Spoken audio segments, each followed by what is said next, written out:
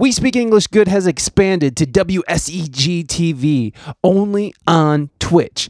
Every Monday at 1 p.m. and Friday at 3 p.m. Eastern Standard Time, I will be going live and direct with guests. I have live looping, improvised music stuff and games, prizes, and more. Go to twitch.tv/We Speak English Good and tune in. Also, go to modedstudios.com, MODEDSTUDIOS.com. Check out the latest and greatest from this fully embroidered patches and apparel online store. Actually, the latest one is my favorite, which is a MAGA hat with BLM spray painted, graffitied over it. You gotta go check it out. It's amazing. I put it up on my Facebook. These hats are selling like hotcakes. Go check it out for yourself. modedstudios.com. Now on with the show.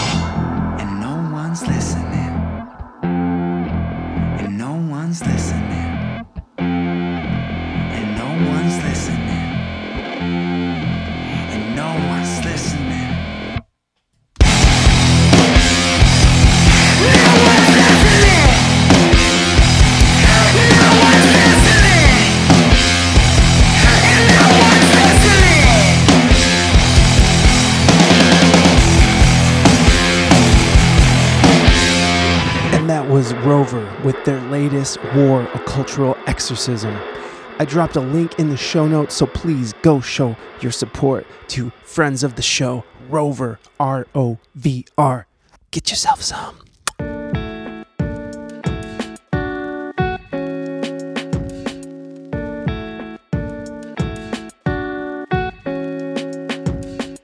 Hey gang, welcome back to another episode of the We Speak English Good podcast. Today's guest is Steve Grumbine and Jab Morris. Steve and Jab are both from realprogressives.org. Go click on the links in the show notes, please. And Steve has his own podcast called Macro and Cheese, and it's all about MMT, or Modern Monetary Theory. So we're kind of diverting from the music talk, which when I talk to musicians, we barely talk about music anymore, I guess. But we're going to take a step aside and we're going to talk about social things. And I really dig this idea of modern monetary theory. And I didn't really have a full picture of it. And Steve came on and helped sort of paint this picture. So Jab comes into play because he happened to be in chat. And halfway through this interview, Steve's internet cuts out on him. So he has to leave the podcast forcibly just because of circumstance, and Jab just happened to be there, who's a part of the realprogressives.org. He volunteered to come on and sort of finish the conversation. So when we get to that part, I'll kind of pop in and let you know. It's like, here's where Steve's stuff broke, and now Jab, here we go. I'll do that so you guys kind of, it's not so confusing, because it is in the middle of a thought and in the middle of a conversation. So just so you know, that's what happens. But I am so grateful that Steve came on and he did it.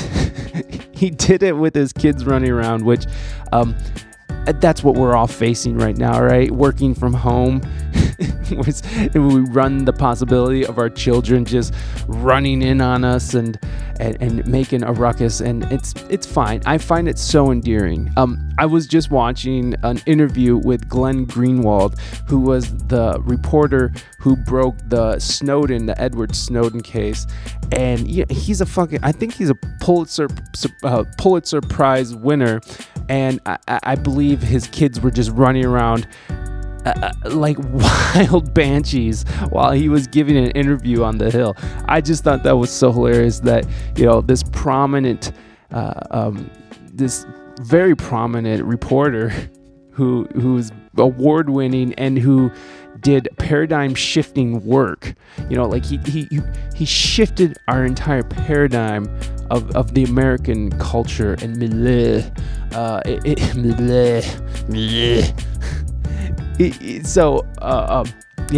he had this huge cultural impact, which sadly it wasn't impactful enough.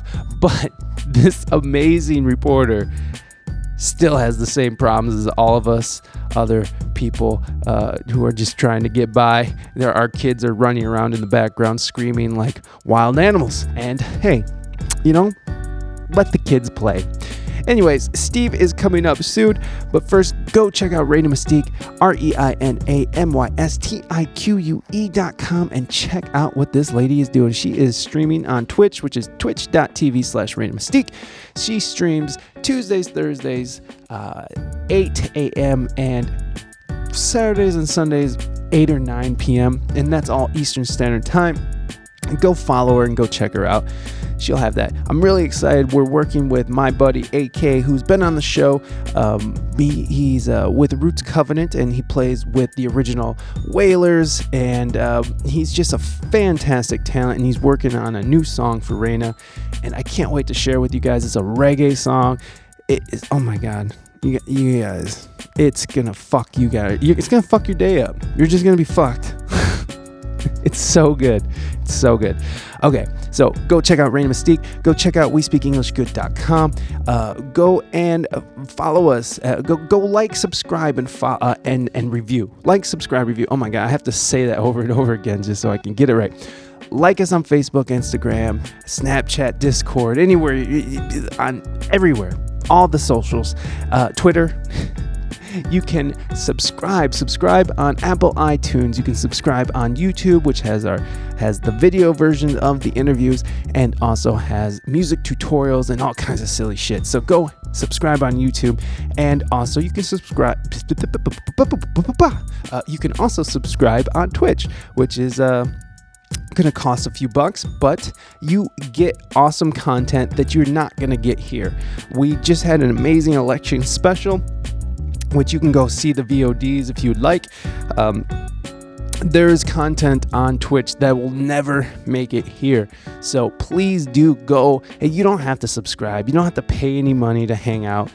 You just create a username and it's so cool, man, because we're literally, you become part of the conversation. So if you really like this podcast and you really like how it works and you like how it's sort of shifted into this Twitch world, come be a part of it. Come experience content that you will never, ever hear here. And here. Anyways, yeah, so that's my strong pitch there, to go subscribe on Twitch or go hang out on Twitch. I just love to hear from you guys. I feel like it's a completely different audience from what Twitch is, you guys and the Twitch audience, and I would love for you guys to come together and make sweet podcasting love. Anyways, that's ridiculous. Finally, and I feel like this is the most important part, is go leave a review. If you really do like this podcast, I'm not asking for money. I'm not, you already give your time, which is the most precious resource that we have. So please go leave a review. What it does is it helps us be found. Oh God, I still don't have a good way of saying this. It helps the algorithm push us to the top so people know things about us. It's weird, but the reviews help. Even if it's a couple stars or whatever, any review helps, and written reviews are the best and most coveted. And plus, I'll read them on air if you like. If not, whatever. You can tell me. Make sure you put that in the review. Also, Mike EP, please do not read this on air. Asshole. Okay, so please, that's just the nicest. And here's the thing, it's a kind of a pain in the ass to leave a review. So that's why it's such a beautiful thing when reviews do pop up, because I know that's a pain in the ass. You gotta log into iTunes. You gotta figure it out. It's insanity. They should make it much easier to rate and review shit on iTunes and Spotify and stuff. Anyways, okay, that's everything out of me. Our next podcast, we're going to release another podcast this week on Friday, so that will be Wake the Beast, who is a Twitch streamer who I absolutely I love him. I don't agree with some of the things that he says, but I just love to hear his voice. I love just his social commentary. Whether you agree with him or not, he's a great salesman on his ideas. So Wake the Beast is this Friday, so be prepared. Also on Twitch, we have D-Rock. Oh my gosh, what's his name? I'm so horrible at this. He is from LaFace Records. He's worked with TLC. He's worked with Babyface. He's worked with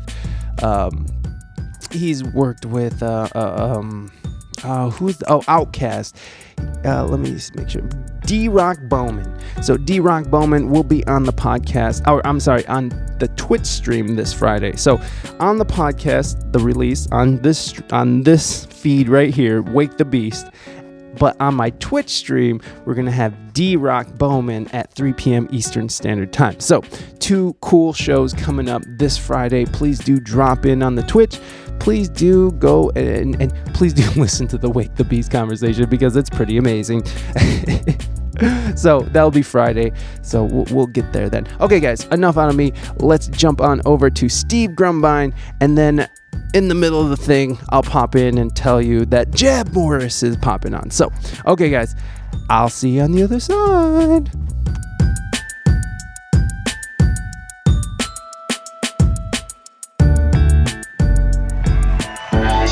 There he is, Steve Grumbine, everybody. Give him a round. Yeah. They're clapping for you, Steve. They're clapping for you. Oh, Adam, you can confirm that those CBD joints are good?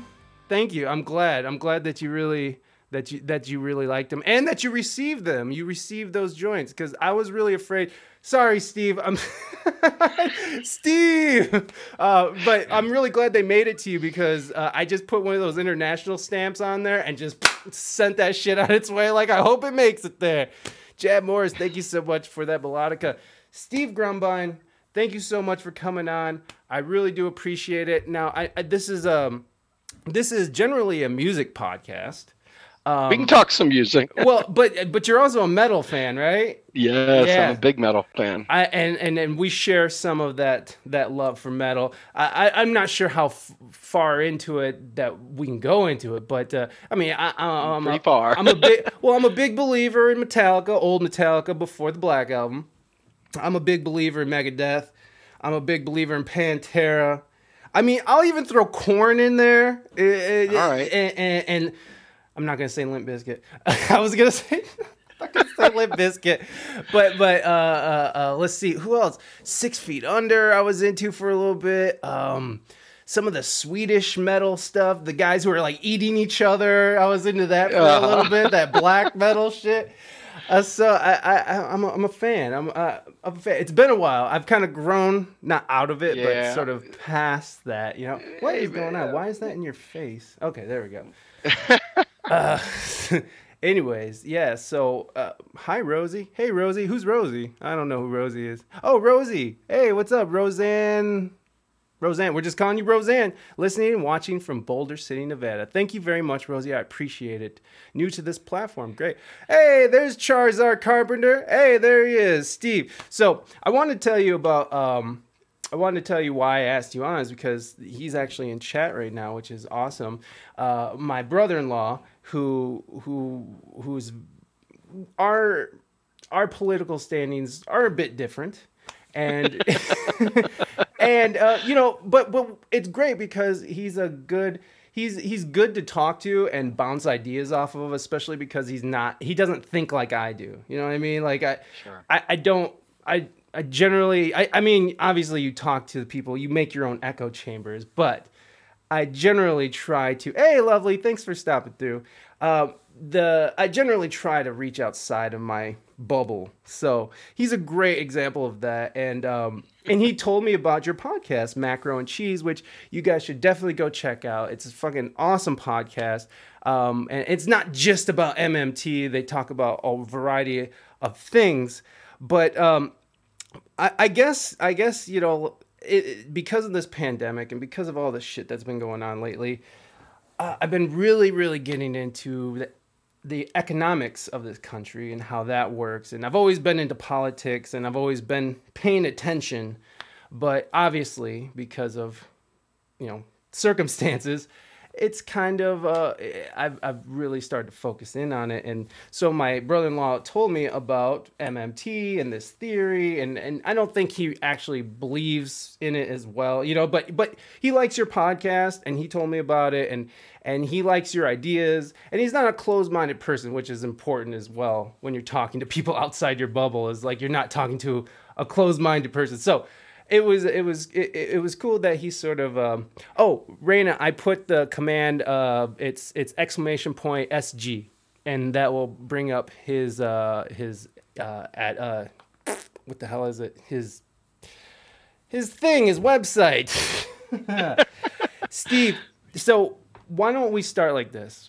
What in the fuck is MMT? How about we start like that? All right. So, you know, that's a great question. You know, I used to be a Ron Paul guy, and, you know, I was all about end the Fed and gold standard this and gold standard that. And, you know, the first great financial crisis swept through, and I lost a 17-year career. Couldn't figure out what the hell was going on. Thought I was going to lose my home, lost my family, just about lost everything that mattered to me. And I was like, what is going on? What the hell is this? Wow. And there were people in there that were dropping knowledge on me, and I wasn't fully up to it. I wasn't quite there, but I had an MBA, so I had a lot of training. So I was also full of shit too, if you know what I'm saying. And so as I'm listening to these people talk to me, little by little, shit's making sense to me. And really what it is MMT is not something to believe in or not believe in. MMT is kind of like a lens. It's a description of the way federal finance works, or more importantly, at a larger level, it's a description of the way currency works in general. And since most countries operate from a fiat currency, that would be the UK, Russia, China, Japan, Australia, Canada, the United States. All these groups have a free-floating fiat currency. And all the textbooks were written prior to the United States going off the gold standard. So almost everything you've learned in economics is based on gold standard thinking. So what MMT does, it says, okay, I hear what you're saying up till 1972, 1971, when Nixon took us off the Bretton Woods Accord. But what happened from that point forward, right? A lot of bad things, quite frankly. And so people draw wrong conclusions. But what it does is it describes that a sovereign, meaning that the country is its owner, free floating, meaning it's not pegged to any currency or anything like that, or pegged to a commodity or anything like that. Fiat currency, meaning by decree. In other words, a government can create it at will. Country can never go broke on debt denominated in its own currency. And that's kind of like the statement. And it describes the difference between currency issuers and currency users. And so, of course, in the United States, there's nothing we can't screw up. So you've got the libertarians that think that the Federal Reserve is owned by a bunch of, cranky Jewish people, or the Rothschilds, this, that, and the other. A lot of anti-Semitic nonsense going on over there. Then you've got the group over here that doesn't really understand what it is. They think that everything's financed through private banks. They don't realize that the dollar is nothing more than a unit of measure, like an inch or a pound. You can't see it. You can't run out of inches and pounds. Right. And you can't run out of dollars. So what the United States government in particular does is it has a sovereign free-floating fiat currency that's not convertible to gold, and therefore we can spend. But it's not just that we can spend. It's that we have been led to believe that the government borrows money from China, that we're broke and we have no money, we can't do anything, but somehow or another we always come up with money for war. Yeah. We can't figure out how we can do this stuff, but we always can finance tax cuts for the rich. We can never figure out how we can do anything. It's always, as soon as you say, well, let's give guys health care, it's like, well, what about hyperinflation? Oh my God, we're going to have hyperinflation. Right. And so there's always something there when they talk about spending on you and I that prevents that from happening. But it never happens at the top. And you got to ask yourself why. And these are questions that made me ask, why? Why is this? Why do we have a global financial crisis? Why do we have all these things going on? Why are people poor? Why is this happening? And you start to realize, and this is the big aha moment, that all these things are political decisions. And it's always a question of why are they doing this? Why is this happening? And so modern monetary theory describes currency as it's like the plumbing. It's like the owner's manual of a fiat currency. Mm. You can add a bunch of rules. You can add a bunch of different things to it. But the reality is that fiat currency is just there. I mean, it's an inch or a pound. Where do runs come in a baseball game? Where do touchdowns come in a football game? Those points, you don't run out of points. You don't run out of airline miles, and you don't run out of U.S. dollars. So the United States government doesn't need to go borrow inches from China. They don't borrow U.S. dollars from China. It's preposterous. It's stupid. But this is what you're fed to believe. So what are we borrowing then? What are we? We're not borrowing anything. Okay. So what's happened is okay. Go ahead. So what happens is that if you think about accounting, right? Mm-hmm. I don't know if you've ever taken a basic accounting class, but you have an asset. You have an assets and you have a liability side. Yeah. You have a debits and you have a credit side, right? Okay. Well, when the government spends, it's taking money and it's pushing it over to the other side, but it has no money. It never has money. It creates money every time Congress authorizes spending. So money is not, you don't just print money. It's always created when they're spending it into the economy on something. It's not like they just roll up a big fat stack of bills, Breaking Bad style, and say, hey, man, we got a bunch of bills in the back. Yeah. It's all fiat, and so it's all keystrokes into the Treasury's accounts, and it's spent to wherever they've been authorized to spend it to. But that money matriculates through the economy. The way we keep it from just continually growing and growing and growing is we tax some of that money out of the economy. And so if there's inflation or something like that, they may raise taxes to shrink the money, to take money out of the economy, to defer buying decisions for later, right? Mm-hmm. And that's all a treasury bond is really. They sell treasury bonds to defend interest rates, and to maintain a certain level of unemployment. They intentionally keep people unemployed because they feel that they need to have so many unemployed people to stave off non-existent inflation. Yeah. So really what MMT does is it debunks almost every myth you've ever thought you knew about the economy. And you realize that the government, well, why do we sell treasury bonds? What is the national debt? What is a deficit? What are all these things? And a recent book by Stephanie Kelton came out just a couple months back called The Deficit Myth. And it really breaks down in great detail. It's an elevator read, though anybody could read it. But it breaks down in just the most easy to understand language what a deficit is, what the debt is, and really what the limits of spending are. So think about this. If I can create money at will, what would cause us to have issues? Well, if we don't have the real resources available for purchase in those US dollars, then it'll drive up scarcity, and that could create some inflation based on a lack of available resources. So hypothetically, just look at Medicare for All or something like that. There's all this chaos, all this craziness inside the insurance industry today. Well, all that chaos equals economic activity. And that's the way we measure GDP in this country is by economic activity. It doesn't matter if it's good, bad, different. If a tornado wipes out Dallas all of a sudden and we rebuild Dallas, that's yay, GDP went up. Mm-hmm. Doesn't matter that we're just rebuilding what we had before. That's considered, GDP increase. So if you think about it, something as simple as Medicare for All is eliminating a lot of chaos, eliminating a lot of all that nonsensical back and forth paper pushing. Mm. And so we could afford it without any problem. It is deflationary, though, because it drops some of that economic activity. But then you say, well, wait a minute, what if everybody has access to healthcare? Now all of a sudden it's going to make healthcare more scarce. Isn't that going to drive prices up? Mm. It doesn't matter because the U.S. government would be paying those costs. And you wouldn't even see it. We could make it free to everyone. Forget paying a premium even. We could make it free.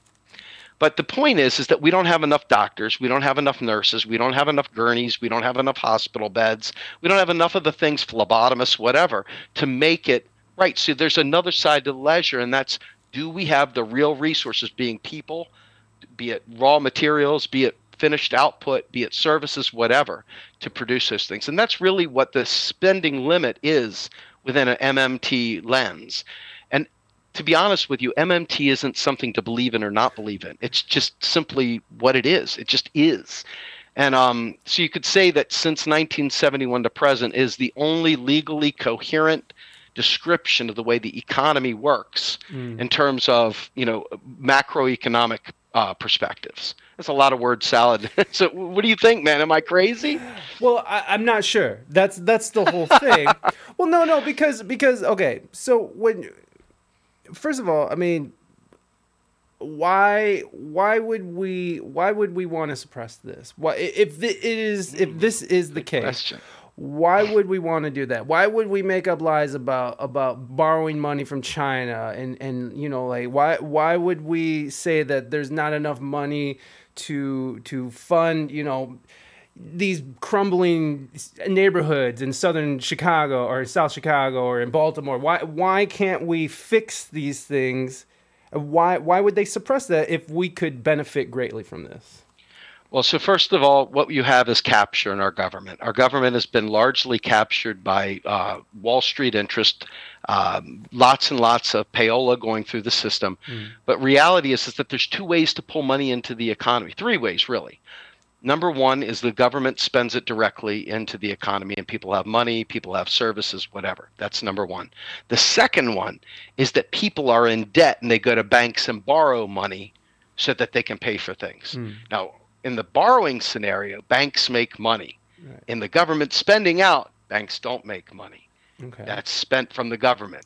And the other one is buying and selling, foreign goods and services through trade. Okay. So you have three sectors of the economy, which is public debt, private debt, and quote unquote rest of world. So we are a net importer to the tune of about $500 billion a year.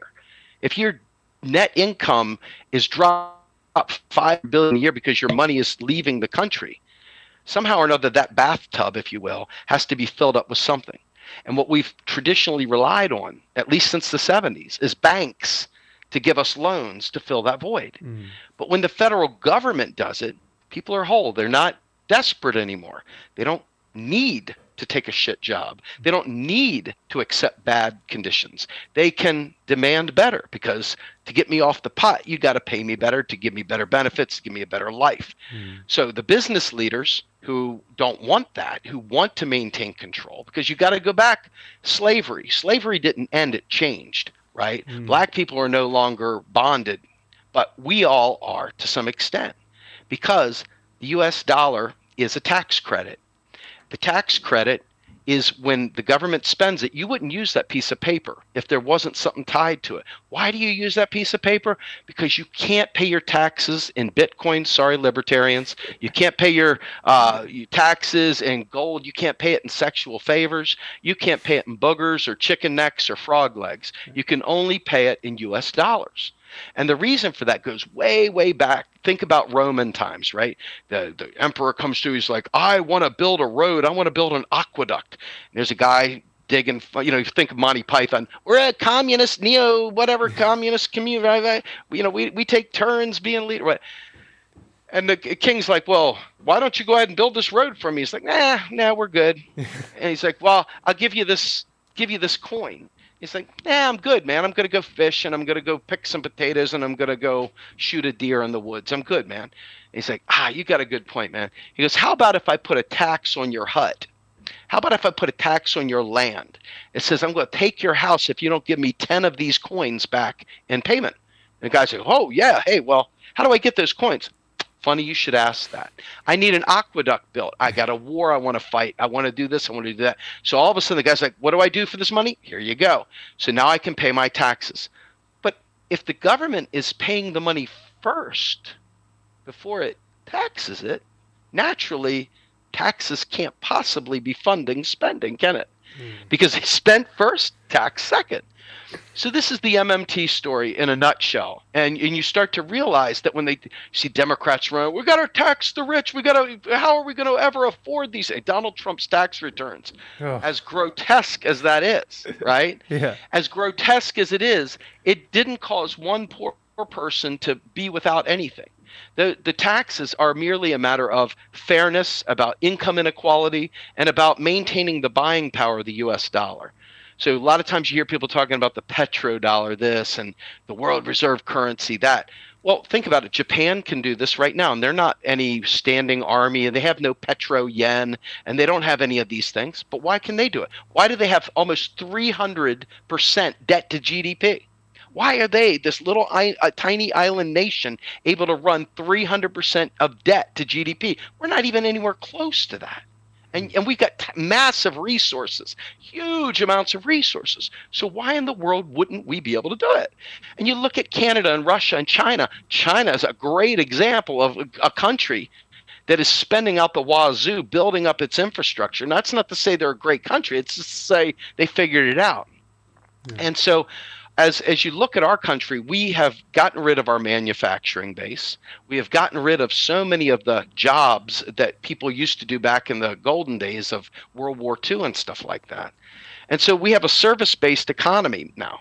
And so if you aren't educated and you're not trained, all that leaves you to do anymore is very, very low-level jobs. There's no more getting in the mailroom and working your way up to the top suite.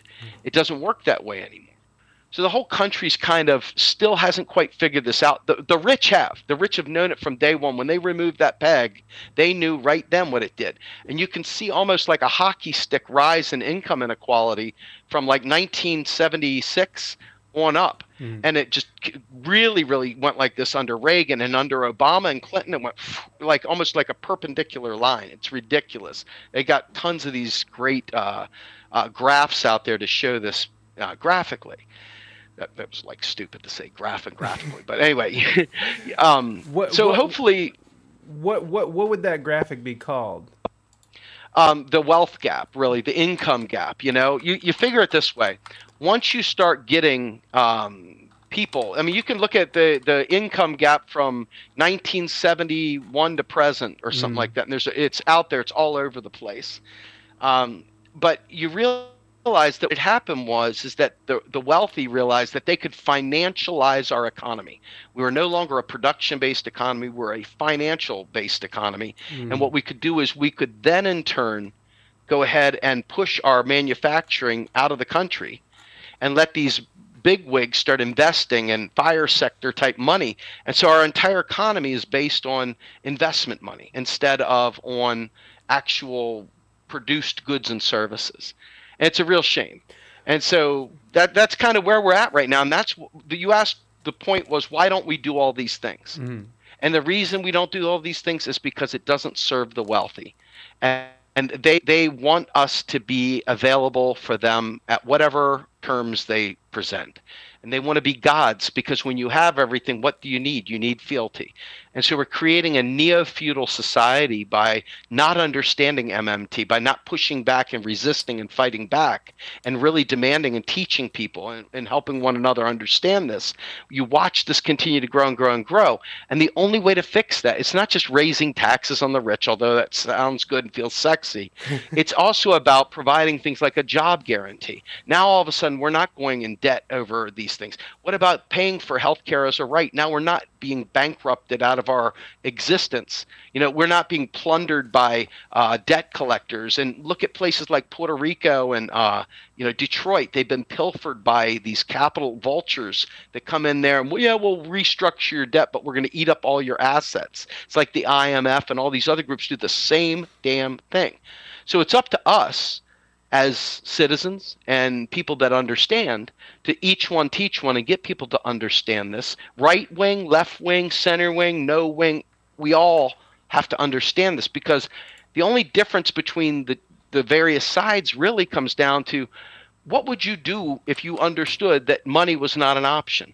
If you understood that we could pay for anything, what would that mean? What would that say about who you are? Would you want everyone to have a job? Would you want everyone to have health care? Would you want everyone to have free college education? Or would you want to keep putting 19-year-old kids with $60,000 of debt on their back walking out the door before they get laid the first time? You know what I'm saying? So it's like, these are the things, these are the questions that once you understand MMT, you begin to understand what we're up against. And it really is about the gap, the whole gap, and nothing but the gap between the highest earners and the lowest earners. And when you realize this stuff, also, you realize foreigners aren't eating our lunch. They're not coming into this country stealing from us. We can afford to pay for any one of them. It doesn't change anything. The question really comes down to, even with Social Security and all that stuff, do we have the real resources? Yes, we freaking do. Out the wazoo. So we need to get this word out there. And I think that's really the net message of MMT.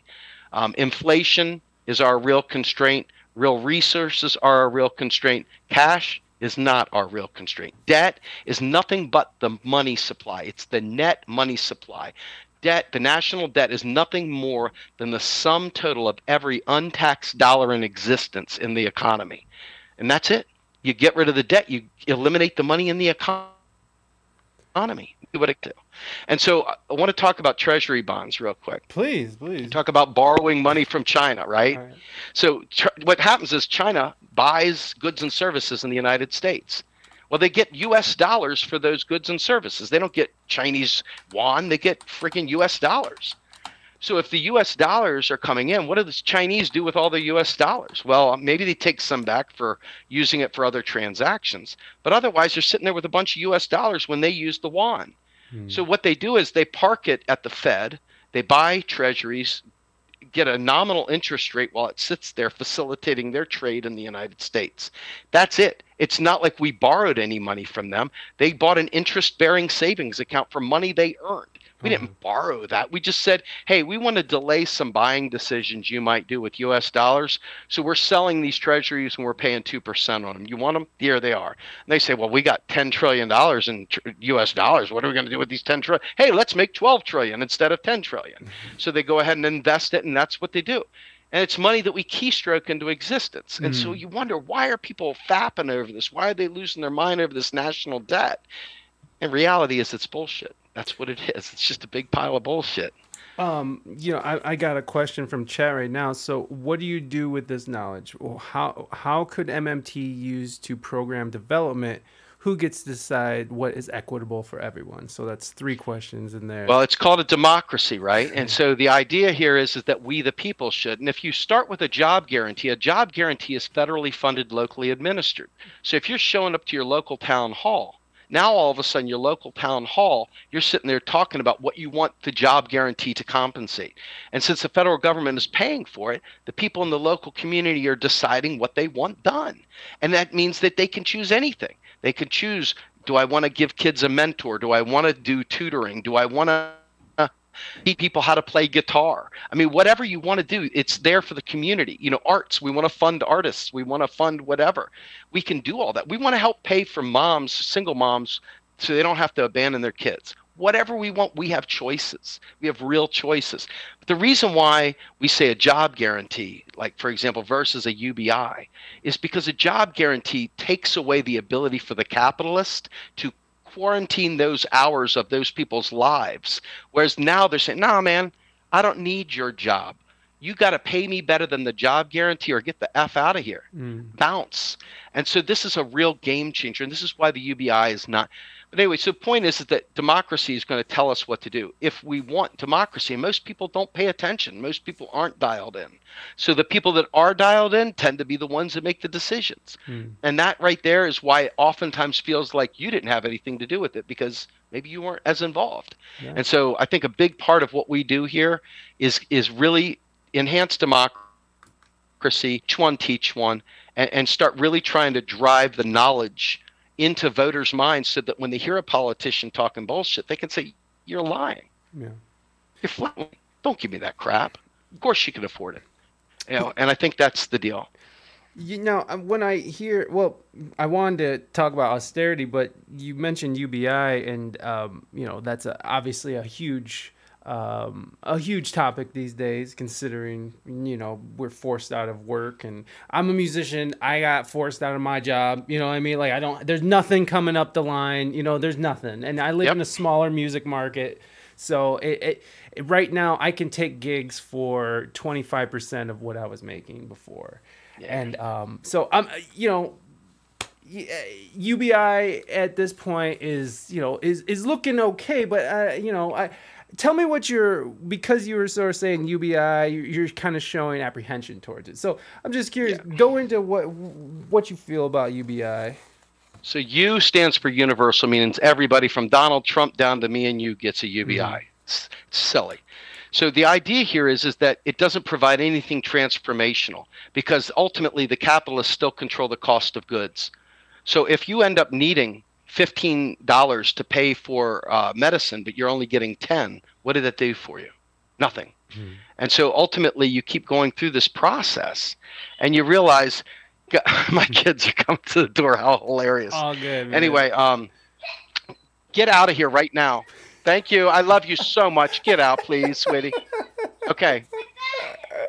What can I say, guys? This is what COVID-19 does to us. This is what it did to us all. It's what it did to us all. The idea my son's going to come bursting in here talking about his penis. So, all right. Anyway, the UBI, it makes you a consumption unit, right? And you're now on the hook for whatever price changes go into it. With a job guarantee, they can't do that. It's a peg. It's like you're pegging the economy to labor, and they can't shift it around. It's a nominal price anchor that keeps prices in line.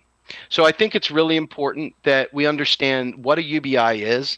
And a basic income during a COVID crisis like this will be a perfectly adequate, perfectly righteous response. We could have nationalized payroll during this time period and kept everyone home. Hey, look, we both got it, brother. Over here. God damn it. It seems like the way it is, man.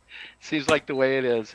Anyway, the bottom line is that a basic income is something that sounds good, but what if we were to expand Social Security? Right now you have survivor benefits, you have handicap benefits, you have all kinds of benefits go through Social Security. Why not raise that up? Why not get rid of FICA taxes altogether and call that your basic income? Now you have a basic income to meet certain things. But you remember when I talked about the job guarantee, I said we could fund musicians. I said we could fund the arts. I said we could do these things because the goal here is not to compete with the private sector, but to start reinvigorating the public purpose, to reinvigorate communities, and to start bringing about those things that we feel are necessary to fund. And I think this is a great enhancer. What about a woman that's trapped in a really bad marriage, has been getting beaten? Now she can pick up, go to Colorado, drink clean water, smoke some good weed, and be free of a beater in some other area. Amen. I mean, these are the kinds of mobilities that you want to try to bring about in society. And again, the basic income doesn't transform because, once again, economic rents can go up and make that dollar not even matter. Yeah. So I think this is one of the key things there to remember, is that the job guarantee keeps prices where they need to be. The UBI, there's no price anchor. That thing can go right through the roof.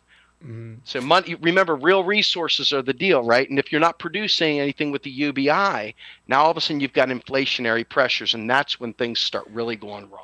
Now, do you think with UBI that, because there's an argument out there that people are saying that, you know, you give people just unlimited amounts of money and that they're not going to do anything, they're not going to be productive, they're just going to sort of live off it. And you know, it goes back to that old argument, if you give, you know, a suffering neighborhood money, they're just going to, what are they going to do with it? They're just going to piss it away, and it's still going to continue to be a crappy.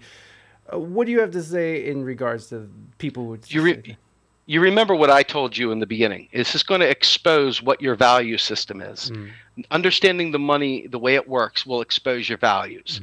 And to me, I don't really care what other people do. What I care about is that we have less people dying from bad health, less people dying from starvation, less people dying because they're hooked on drugs and have no way out. I mean, legalize drugs, get them the fuck out of the jails. I mean, there's so much that we could be doing right now to enhance society.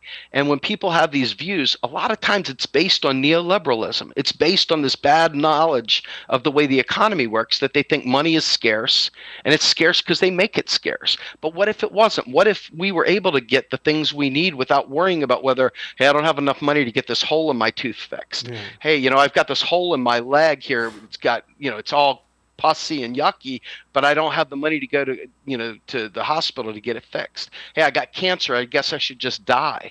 I mean, it's just the kind of stuff that I think your UBI friends, the people that don't like people having anything, they just don't understand. They're really bought into this work ethic, that the Calvinists bought into all these different views of hard work. But hard work for who? The man? Yeah. I mean, give me a break, right? I mean, that's ridiculous. It's just ridiculous. Well, okay, so this is from Charizard the Carpenter. One of the problems with a central run economy and UBI is that private industry helps to show what demand of supplies are for. Without seeing what demand is, there's lots of opportunity for lost production, overproduction, shortages. I'm not sure if maybe I was I think we might have dipped into someone else's conversation. I don't think they were talking to us. No, I thought that was a question. Okay, I think they're in a conversation with someone else in chat right now. I read that whole thing. Just to answer a little bit of that, though, we're not really talking about creating that kind of production. We're creating social value in our communities, right? I mean, think about when you drive down the road, you see trash all over the road, you see graffiti everywhere, you see like just things run down and stuff. We can clean that up. We can create green, you know, carbon neutral jobs. We can do all kinds of, we can create, you know, I love the idea of people that don't have an adult in their life or a good friend in their life to be able to provide a mentoring service, you know, anything that the community feels is valuable, right? And so the idea of production, well, that's capitalism, right? That's a different story. We're talking about producing social value. Two different things. You don't go up to the store and say, I'd like to buy some social value, please. What do you have on sale? You know what I mean? This is about things that capital typically doesn't find interesting. Like, for example, cleaning up the environment is not profitable. Actually healing people is not profitable. Right. Sick people, treating them is profitable, but curing things is not profitable. Right. But what if medicine was no longer a profit motive? Now you're talking about cures, not treatments. Now you're talking about solutions, not Band-Aids. And so I think that this is a real opportunity to kind of expand the way you view the world.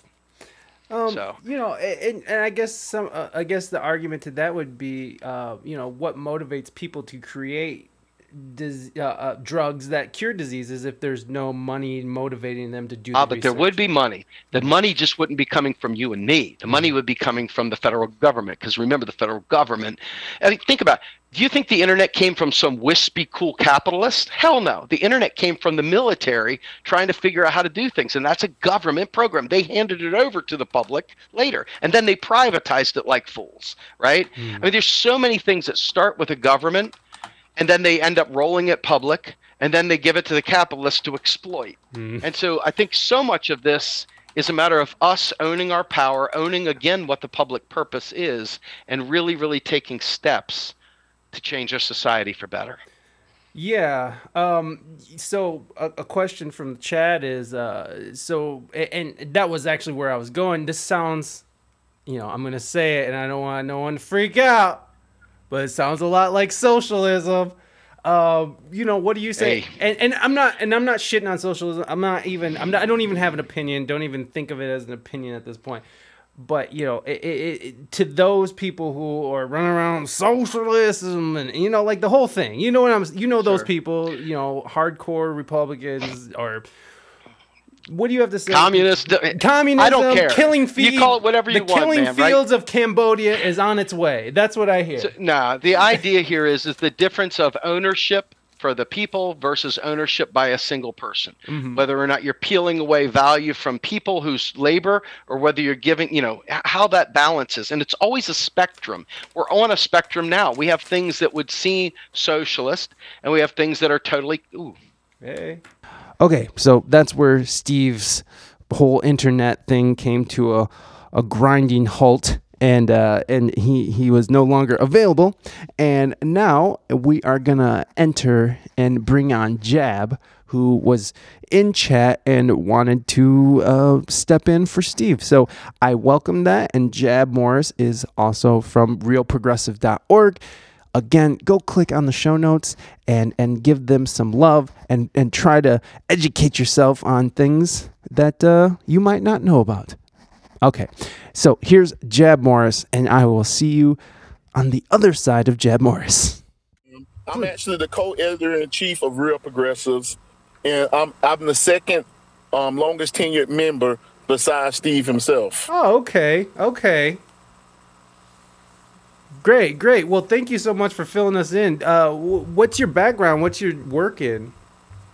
I work in healthcare. Okay. Been working in healthcare since 2010. Right on. So I forgot what we were even talking about with Steve when he got, I don't know, disconnected. I don't remember what he was. I'm not sure Let what. me see if I can look into. Hey, it's all good. We can just pick up from wherever. But now with MMT and with the oppositions, like people at the Fed, what do you have to say to people who, like Larry Summers, who are saying that MMT is not, this is someone who is at the Fed. This is someone who is in charge of printing the money. This is someone who, we should be able to trust, right? Why do you think that people like Larry Summers are talking, are saying that MMT is garbage if it can do so much good? Well, it's very simple. There's a quote somebody had that said, if somebody relies on money and it requires them to not tell the truth, they're not going to tell the truth. Yeah. So the powers that be don't often want people to tell the truth. But there's actually video of Alan Greenspan and a couple other Fed chairmen before him actually telling the truth. That, United States can't go broke. It's just the truth. How you going to go broke in something that you create? It makes no sense. Well, okay, so how do you explain inflation? How they always say like austerity. Let's talk about austerity. Are you familiar with it? I'm not. So I mean, I'm very familiar with austerity. Let's talk about austerity. I'm a black guy. Of course, I'm familiar with austerity. Let's talk about austerity, and let's talk about. Well, first of all, could you just explain what it means? Because I have a very vague understanding of it. Okay, austerity programs are just basically saying that we need to spend less and less into the social area of the economy. Basically, it technically means just cutting down on everything. That's what it really means. But the way they administer it, it means cut the social programs out. Because you never hear about austerity for the military. You never hear about austerity for tax cuts. But when it comes to austerity for social programs, for poor people, social programs for even veterans, social programs to help the environment, then there's austerity. I see. I see. So basically, austerity is it's basically defunding programs, is what Christen says. Is that a proper way of defining it? Pretty much. Okay. So then, and what they're saying is that there's not enough money to fund specific programs because there's just not enough money in the deficit or in the budget, and our deficit is too high, and that's what it means basically. It's just a way of cutting programs because it's just an excuse to cut programs because there's no money. I'm doing air quotes. Yeah, no money, exactly. I like that. Yeah, because that's what it is, air quotes. Because whenever it's time to bomb another country, you never hear, "Oh, we don't have enough money to bomb Iran. Oh, we don't have enough money to bomb Afghanistan. Oh, we don't have enough money to bomb Yemen." Yeah. But nope, you don't ever hear that, do you? No, you don't. They don't even tell you that we don't even have the resources to do it. They always find the resources to do what they want to do. Yeah, and they don't want to fund social programs. Right, exactly. And I think that was super highlighted by this whole pandemic and how it was sort of where they're like, all of a sudden we had all this money to pay people out, give people their $1,200 and to do the pay up and so what I guess what I'm saying is that it's kind of bullshit, that it's kind of a bullshit idea that there's no money, especially when we just got done seeing that there is money, that this is possible, that we can fund people and keep people from slipping into abject poverty or letting neighborhoods dwindle into crumbles. It's I don't know if that's a statement or a question, but it happens because they want it to happen, and the American public has been fed lies for so long that we don't know our heads from our tails anymore. Yeah. They basically look. Hey, I put like this here. We spend a lot of time watching TV, right? And there's a reason why they call the things you see on TV programming. Mm-hmm. Yeah, totally, man. TV has so much influence. Hate the Human Race is in chat right now. He's saying that he's talking about inflation would go nuts if we were just printing all the money. But why isn't inflation going nuts now when we just printed all this money to give to corporations, to give to people? It's like, why isn't inflation going nuts right now? Well, it's pretty simple. This is not simple, but this is a little more complex ideal. It's an ideal called stocks and flows, right? Flows is basically when money is moving, right? Stocks, I don't mean like stocks at Wall Street. I mean stocks is where money stops it and it stays out of the economy. When you give money, when you do a tax cut for a rich person, right? They don't spend that money. They save it. They throw it overseas. They put it here. It never really touches the real economy. But when you give money to a poor person, they're going to spend it almost immediately because they need to spend it, because otherwise it's the difference between them starving or losing their house or losing their car. So as long as money is moving and it's not causing too many goods, it's sort of simplistic way of saying it, too many dollars chasing too many goods is a simple definition of inflation. But when you look at it on a more complex level, inflation, it also means that there actually has to be money moving in that direction of going towards those goods. So, like I said, you cut taxes on the rich, they keep more money, but they never spend it. It's never going to fit inflation. Right now, we got a pandemic. Our unemployment rate went through the roof. People needed money right now. That money was just to keep things in maintenance, and it wasn't even enough to keep things maintained. But that's why they pumped all that money into the economy, and it caused no inflation because the money was needed. Yeah. Yeah. So what I don't know if this is a correct assessment, but what MMT is kind of pointing out to me is that, or it can kind of point out that maybe that the problems that we're having right now, just maybe, and this is just a rough idea, but maybe that the problems that we have right now might not be completely about race or ideology, but more about money and who has it and who does not. Would you agree with that, or do you think that racism is out of control in this country? And you know, I mean, do you agree with that concept? I guess do you agree that it's more of a money thing of the have and have-nots, or do you think it's more of the racist, the mainstream idea right now that America is this it has racism ingrained, baked into it, in its foundations, which I mean it does, but you know what I'm saying, where it's at now, like with the Black Lives Movement. Well, I'm gonna put it to you this way: both ideas are 1,000% correct. Mm-hmm. Yes, class is totally baked into this country's identity. Racism is totally baked into this country's identity. Unfortunately, here's the catch: racism does have something to do with classism. And there was an article that somebody wrote 4 years ago. I think her name is Jonah Evan. It's called "Why Poor Whites Chant Trump, Trump, Trump," right? Mm-hmm. And then when it talked about how even back in the days, they basically put poor white people up to hating the poor black people, because then the poor black people and the poor white people can get together and overthrow the rich white people. It's probably the same reason why I believe Martin Luther King got assassinated. As long as his message was just to black people, they would tolerate him. But once he started the Poor People's Campaign and was getting together everybody, all the sanitation workers in Memphis to get together in order to make change, that's when they got him assassinated.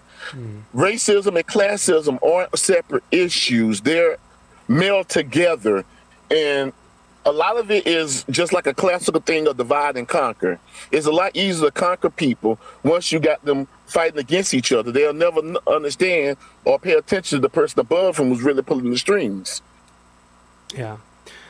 You know, you mentioned MLK. I mean, MLK, I think, even said something about that that this is going to become more about socioeconomics than even race. Maybe I'm misquoting, but I'm not even quoting, but maybe I'm not getting that right. I mean, do you agree with that sentiment? Well, actually, Martin Luther King started to understand that it wasn't just about race. It was a lot about class. It's a lot about understanding power structures. And in today's United States, the power structure, is the rich people. And then after them, the CEOs, and then the managers who work under the CEOs, and like that. And basically, they use that knowledge of the different strata in American economy in order to divide all the strata against each other, while the super rich, the people that truly have all the money, like the Jeff Bezoses and the Walton families and stuff, they get to keep doing what they're doing without anybody actually trying to come down on them hard.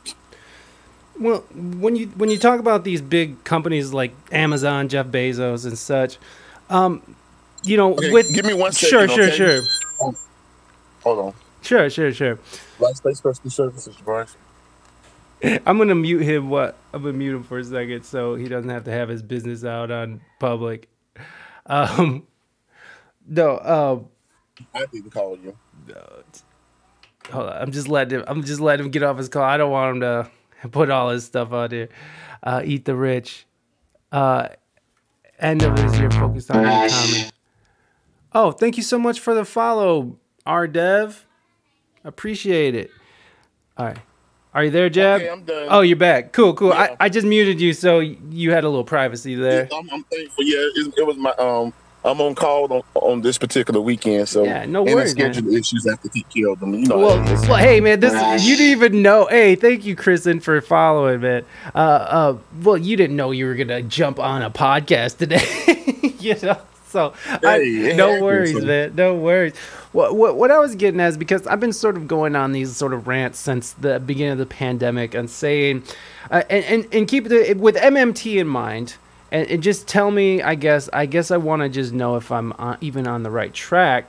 You know, these big corporations, it's in their best interest to kind of keep everyone sort of fighting. And so you see Amazon putting up a lot of Black Lives Matter type stuff, which is great. I love the fact that culturally that there's more brown on the screen, that we're seeing it more.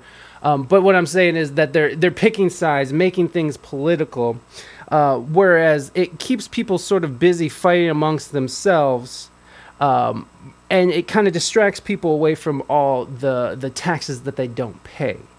Now, with MMT in mind, does that matter? Does it matter that companies are able to have offshore accounts and have able to work this? Like we just found out, Donald Trump paid $700 for in 2018.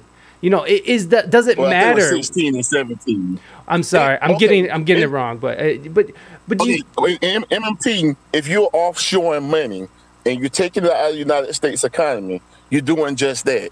That's money that's not moving. It's put in the stock. It's not moving into the regular economy. Right. It's not flowing around, helping out other people. right, So, and that just goes back to what I was telling you earlier, that when you give money to rich people or rich corporations, they offshore it, they put in bank accounts or whatever. It's money that's not moving. It does nothing. It's not going to cause. See, this is what MMT says. MMT tells you that whatever program that you need to do, you can do it as long as you have the real resources to do the program. It doesn't matter about the money. You don't need to tax the rich to get money to do a program. You tax the rich to remove the ability to buy politicians. You tax the rich to remove the ability to have too much of their quote unquote free speech, like advertisements and other things that they do in order to influence us. You don't tax the rich to get programs at the federal level. State levels, different. Federal levels, no.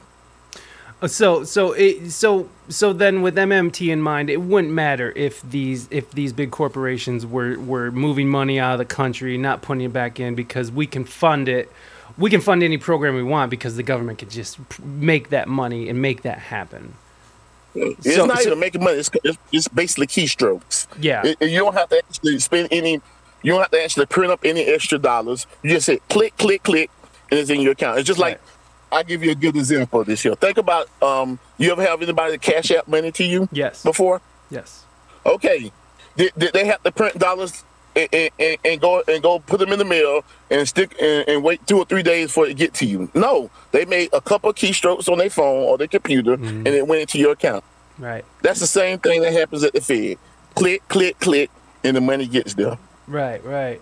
Well, so then I'm gonna tell you something even more interesting. Please. I'm gonna tell you something even more radical and more interesting. You know how they talk about how we so much in debt, right? yes. We got $23 trillion of federal debt. All right, so here's something even more radical. They can eliminate that today if they wanted to. Just click Check it this out. away. Because the debt is denominated into treasury bonds and other treasury securities, right? So you can consider those treasury securities like savings accounts at the Feds. All right. So a lot of the big banks, right? They have demand accounts at the Fed. You can consider those demand accounts as checking accounts, right? Okay. So they could immediately, if they wanted to, they could keystroke all the money out of those quote unquote savings accounts into their quote unquote checking accounts, and there would be no national debt, just like that. Wow. Well, I mean that's pretty amazing if we would just do that. We have a question from. But why they don't want to do that? Because then it'll let you know that everything they've been doing to us is a total fraud, a total sham, and it's just been doing it to control us. That's why they won't do anything like that. Yeah, I mean, It's crazy, man. It's crazy. I mean, it's crazy to think about it. If this is true, if this is all what we can do, if this is how it is, then it is nuts that we are still fighting the same battles that we've been doing. We had a question from the chat here. I'm curious as to how our non-Republican watchers, commentators feel about this info. Has it been informative at all? Oh, sorry, that wasn't for you. I think that was for chat. I think it's informative personally. I think that I mean, I've been looking into this a lot, and it's incredible. It's incredible if this is something that is really truly that we're able to do. Then it's despicable. You know, It really is, actually. If you look at just the history of this country and what we've done, it is despicable completely. Yeah. Where do you think that this is all going with the economy the way it is now? And first of all, I don't know how much, let's just start with this. Right now, our stock market is doing great, right? Like, and our president keeps talking about how great our economy is and how we're on an upswing, how it's all coming back. It's going to be better than even before. But yet we have, these small businesses are going out of business, 1 in 6 or something. I heard, or I think Joe Biden said 1 in 6, which I think is a low number. I think it's more like 40%. 40% of small businesses are going away. People are unemployed, and that number keeps going up. And how is it that we have a great economy right now, but yet we have such disparity?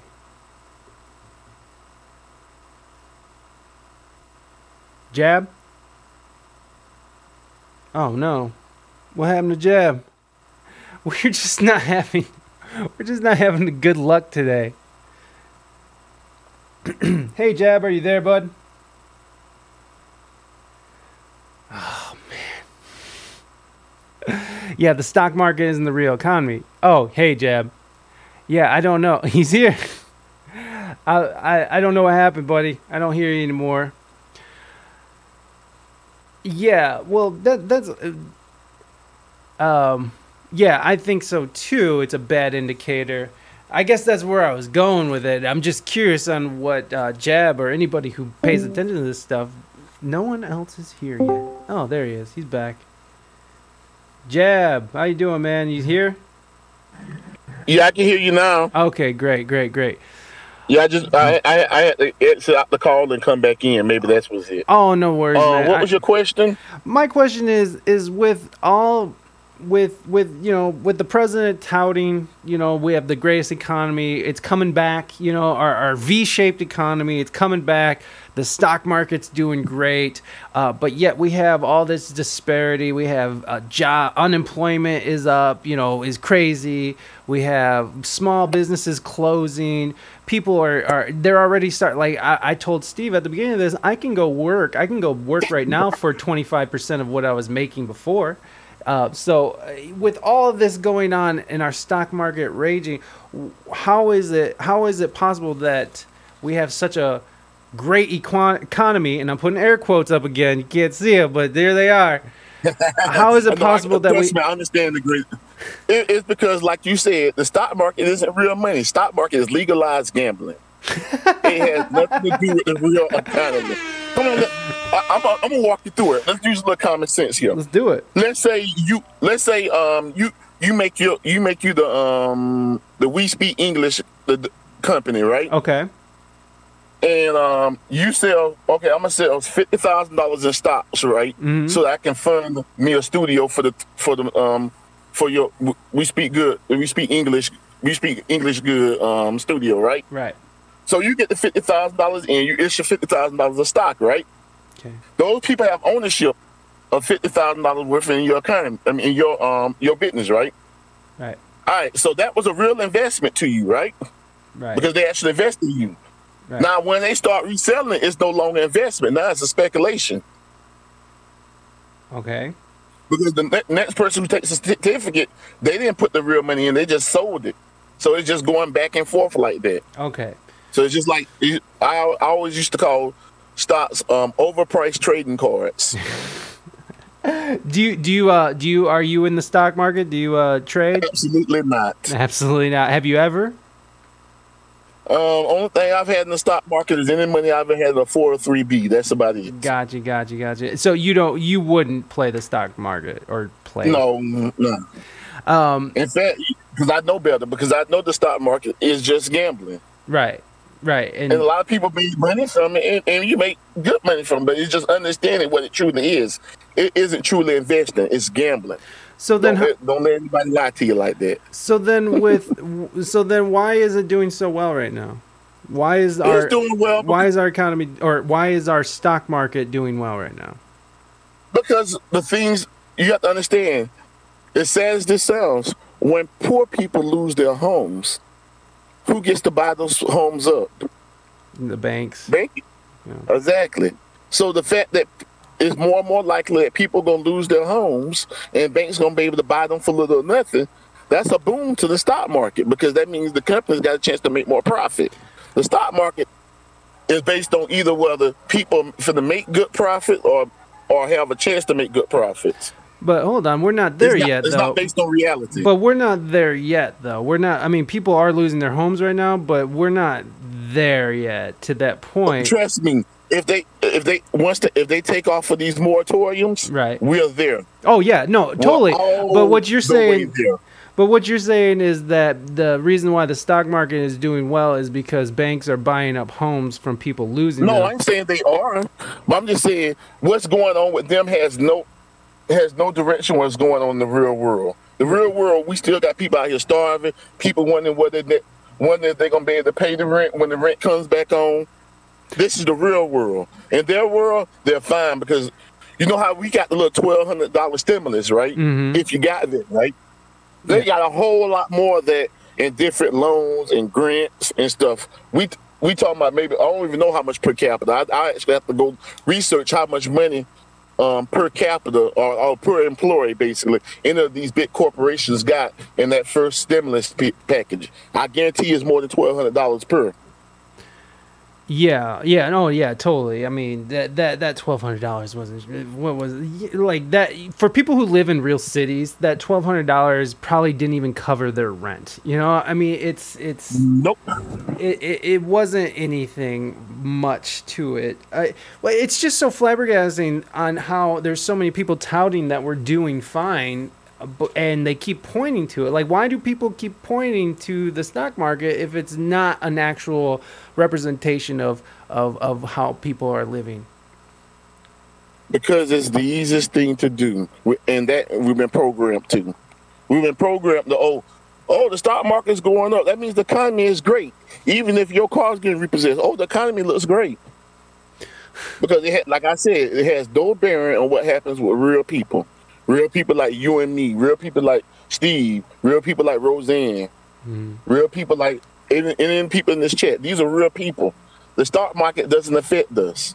Right. The real world affects us. The real world says that there's not enough jobs, and then the jobs that are here don't pay enough, and that the rent is too high, and that we live in paycheck to paycheck, and that if anything else happens in this economy, we're going to either be homeless, carless, or be so much into despair that we're going to actually wonder if we should commit suicide and end it all. Which is happening. Which, I mean, is already happening. Drug abuse. Exactly. Suicide. Domestic abuse. It's all up. Exactly. And it's all interchanged. It's all intertwined with, not having money, not being unsure. With all this uncertainty, where do you think the economy is headed? Personally, if it's doing so well right now and it's on its way back up, do you see it just getting back to normal, as they're saying that it's going to be?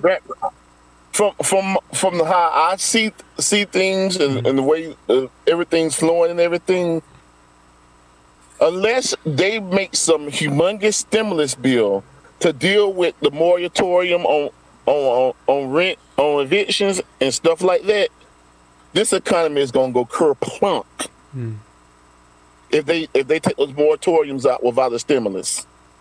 Yeah, it's going to be the 2008 crisis times 3. I'm just gonna let you know that right now, because everybody that's in a home who haven't been able to pay their mortgage, and then all of a sudden they're gonna have 8 mortgage payments coming up right then with no help. The economy is gonna go down because there's gonna be so many homes that's gonna hit the banks that it's really going to affect the bank's bottom line. And then next day you come in, they're gonna say, "Oh, the bank's too big to fail," and give them a bunch of money while they still take the homes from the people and won't keep people in homes. So that's what's gonna happen. What's gonna happen is that it's gonna be a big hit. They're gonna pass a bill not to keep people in homes, but to keep the banks afloat. And then somebody else is gonna end up owning them homes and make a humongous profit on it. That's not a guess, because that's exactly what happened in 2008 and 2009. It's just history repeating itself. You know, and I gotta say, I'm gonna be one of those assholes who are gonna buy one of those houses that, off the backs of that crying family, which I'm not to say I'm not proud of that, by the way. But you know, the way it sounds is that if I just hold off, because I'm looking to buy a house, if maybe I just hold off until March, April, or something, that maybe I can get a good deal. I don't know, which sounds awful, guys, but it's horribly true. It's just what. So do you think that? So you think that if they don't do something about, if they don't give another stimulus, if they don't do anything about it, you think this is where it's headed? We're gonna hit. Yeah, it's going to go kerplunk. There's no other place for it to go. It was just like during the subprime lending crisis. But why do they keep saying that's going to keep growing then? But why would they keep telling us that it's going to keep growing and growing? Because that's what they want us to believe. You have to remember, TV is a method of control. The stuff they say on MSNBC, the stuff they say on CNBC, the stuff they say on Fox News, stuff they say on Fox Business, stuff they say on CNN, stuff they say on Bloomberg, is all stuff to keep us under their thumb. They gonna tell us what they want us to hear, not the truth. Yeah, it's you know, I was hearing I heard something about the banks right now are actually stashing money right now, that they're actually putting billions aside, and you know, like people are speculating that they're putting money aside to make huge investments. They're actually putting money. They're actually saving money, or putting money aside for the impending doom of this economy, so they can come through like vultures and pick the carcasses of the American people. That seems more and more the case. I don't know, man. Do you think that either one of these candidates we have before us that are presented to us, do you think either one of these people can handle what's coming? You already know the answer to that question. I'm sorry, but no, I don't though. I don't. That's what I used to think too. Not. That's what because it's in their best interest not to have the answer. Yeah. And why is that in their best interest? Because they finna make a ton of money, and the donors are gonna make a ton of money off of it. Why not? Every time we see, like I said, other than the Great Depression, every time you see a big crisis, since that point, is all a way to move wealth from the lower sectors, like the poor and the working class, and move those real assets, not money, real assets, like homes and cars and land, move them from our hands into their hands. Mm-hmm. It's the way the system works. Yeah. Someone brought up a point in chat right now that I guess they're making a point that we weren't in a recession level before the pandemic, and that this recession is because of the pandemic. And I guess they're making the case for that this is just because of the pandemic, and once we got the vaccine by the end of October, that everything's going to go back to normal, because we weren't at a recession level before the pandemic, whereas in 2008 it was something sort of leading up to it before it crashed. I disagree totally. I think we were already at this level. It was just basically we were held up by sticks and straws, and this virus just took the sticks and straw out from underneath us. Because if you're looking at it, and this is one of the great predictors for when you're gonna have a humongous economic crisis. Look at the wealth disparity. If you look during the 1920s, the late 1920s, the wealth disparity in the United States was humongous, and when money gets up, when all the money and the everything goes up to the top and there's nothing at the bottom, eventually the economy collapses. It's just like you expect your 5 or 6 year old to hold up a couple 300-pound guys. It doesn't work like that. So eventually the economy crashes because the little guy can't support the big guys that have been fat for so long. Our economy now, even before the pandemic, the wealth and inequality was getting to those same levels back then. So at that point, we know the economy is going to crash. This just makes the crash happen faster. Yeah, that's what I was reading too. I was reading that there was already a problem before the pandemic hit. We were already on our way to another crash, but it's just this accelerated it, this whole pandemic.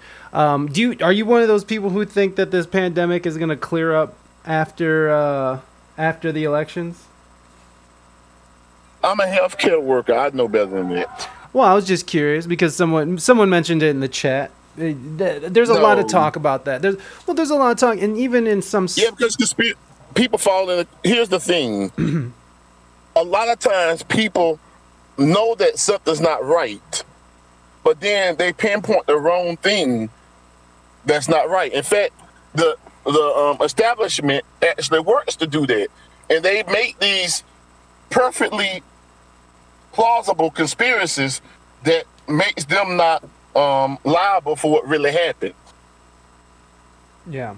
So if you like in some of these bigger conspiracy theory sites, you'll find out they have big funding from somebody that you don't know about, or you didn't know really what's helping fund them. Like look at the guy who funds the Proud Boys, McGinnis. Yeah. What did McGinnis do? No, I'm saying he's the guy who funds the Proud Boys. He created the Proud Boys. I'm sorry. Okay. I thought he did something specific, and okay, he did, but all right. He helped create him. So I'm saying you have to look at it. I hate to say it. I hate to sound like the Matrix all the time, but everything we see is a method of control. It sounds sucky. It sounds horrible, but it's just the truth. No, you're absolutely right, because whether it's controlling the way we feel about ourselves and our body image, or control to where to eat for the evening, or who to vote for, or to stay subservient in other ways. Yeah, no, I buy that completely, and I don't think that's a conspiracy. I mean, that's pretty obvious. I mean, advertisement is a form of some kind of mind control, or at least suggestion. You know? Absolutely. Especially the way they do it now. My God, it's like they have all like the data mining. It's like now it's just like it's crazy. Yeah, I know it's crazy. You know what's so interesting? Like like Google and a lot of these tech companies and Facebook. They provide a service that doesn't cost you anything, but some wise person said, if somebody ever gives you something and it doesn't cost you anything, it's because you are the product. Yeah, exactly. People were. I've been talking about Wake the Beast, who is one of my. He's someone I'm having on Sunday, who is a very interesting person. Very interesting. He's a black dude who's a Trump supporter who makes a very good case for Trump, and and even for me to say that feels stupid, right? Like he's a black dude who's a Trump supporter, because who gives a shit? But who does give a shit if he's a black dude who's a Trump supporter? There's people who do give a shit that he's a Trump supporter. I don't give a shit. Go ahead. No, because it makes them look more plausible. It's like, hey, look, Even this black guy believes in Trump. Hmm. It's like token black guy in anything. Well, I just hope nobody views me as the token black guy who likes MMT. But then again, I know. But then again, I know black professors who are part of the community, so that makes me feel a little better. well, In fact, they actually done some very good work. Professors Sandy Darity and Derek Hamilton, they've actually done a lot of good work, and actually some of their books they've written are also on our RP bookshelf as well. But oh, go ahead. Well, I mean, it's just interesting that, that it's almost wrong for black people to vote for Trump. And I guess that's where I'm getting at, is that not for me, not in my perspective. That's not how I feel. But there is this this notion, right, that if you're a black person who's voting for Trump, that you're sort of selling out. And I was doing that I'm Mexican, and I was talking shit to my Mexican friends. I was like, "You're a race traitor. Fuck you. How can you vote for somebody who's blatantly talking shit about our people?" And but I've changed my standings on that, because it's not. First of all, it's not my business, and first of all, who am I to? Hey, you vote for who you want to vote for. Exactly. But I'm please, gonna educate you on this here. Please do. Between Biden and Trump, there is nothing worth voting for either one. I'm put like this here. If you take off I'll put like this here. If you took off Joe Biden's face and put it on Trump's body, and you took off Trump's face and put it on Biden's body, and put them in this, and just switched around their positions, right? And made Trump the senator, and made Joe Biden the rich guy who's two-handed with women. Yeah. Then you can pretty much say they were the same person. You wouldn't know the difference. The only difference is that Trump is not polite, Biden is. But at the end of the day, they both screw you. Yeah. They're both pretty much. And another reason why I brought up Wake the Beast, not just because he's a black dude voting for Trump, but because he has such an odd perspective on power, and how he's just like, why is it surprising to people that that these men are trying to better themselves and better their friends and make as much money and create as much power for them and their friends? Is like, why is that such a surprise for people when that's exactly what they do? I mean, that's what it's always been about. And maybe I'm getting that wrong. Maybe I'm getting that whole concept wrong. But I understand where you're coming from. But this is from him. This is not me. This is not me. I'm saying I understand where he's coming from, because a lot of people feel that way, and those are people that tend to generally care about only themselves and others in their particular circle, like their families, their friends, or whatever. They don't truly care about the society as a whole. They only care about what they can get, which is just like most of the rich people is. They have a term for those kind of people. They call them sociopaths and psychopaths. Damn. Real. Sometimes I wonder with Wake. No, I love Wake. I'm not even shit talking, but he will say some real dark shit sometimes. He'll look you right in the camera and say some dark shit. I've talked to Black Trump supporters before. I've seen Candace Owens going on crazy on different things. I know all the lines they're going to use, and I can almost quote them verbatim. They just don't work with me, because you cannot tell me that because the Democrats suck so bad, which they do. Yeah. That's a reason to support a Republican. Because at the end of the day, the Republicans suck so bad. Why should you vote Democrat? No. Why don't we figure this out? They both suck so bad, so let's figure out something else to do. Because at the beginning of the day, if you look at these donors and who they donate to, they donate to both Democrats and Republicans together. Yeah. They'll finance they'll finance people in the same race, and the same people can give them money. And it happens so many times. So it has nothing to do with Democrat or Republican. I personally believe that we live in a one-party state. And you have a Democratic ring and a Republican ring. The Democratic wing isn't too Democratic, and the Republican wing doesn't care anything about a republic. Yeah. Yeah, no, you're right, man. No, you're right. I absolutely agree with you. I believe that both of these parties, like, what's so weird is, for me, that I don't understand about this game. I don't get the game. Like, who is is it really about ideology? Really, is it that keeps these two parties from being ineffective and just fighting and at each other? So, is it really ideology? What's creating this, or is there? Okay, please. Let me go back to what you just said. That keeps the two parties fight amongst each other. They don't really fight. Yeah. If you go back and you can look at pictures and you see these people at parties together, they ha, laughing up. These people are truly enemies. They want to be hanging out with each other on their own free time. They're not. It's just like, you ever used to watch Wile E. Coyote cartoons? Yes. You ever remember it was him and that dog? Yes. And the Wile E. Coyote, they was good buddies. And then once they punched the clock, Wile E. Coyote would be trying to catch something, and the dog will be there beat them up. Right. And he'll be going back and forth. Right. But then as soon as 5 o'clock was, he's like, woo! They go back, they punch out, and they good buddies again. It's just a game. Meep. Yeah. I missed this before, but Hate the Human Race said jab for president 2024. I just... it's almost like professional wrestling. I think this analogy gets very scripted. Very scripted. It's like the fact that it's like professional wrestling, and the fact that our president or the president is used to be a regular on WWE. And in fact, he's in the WWE Hall of Fame. I know that. I watch wrestling enough in my life to know that. So I like wrestling too.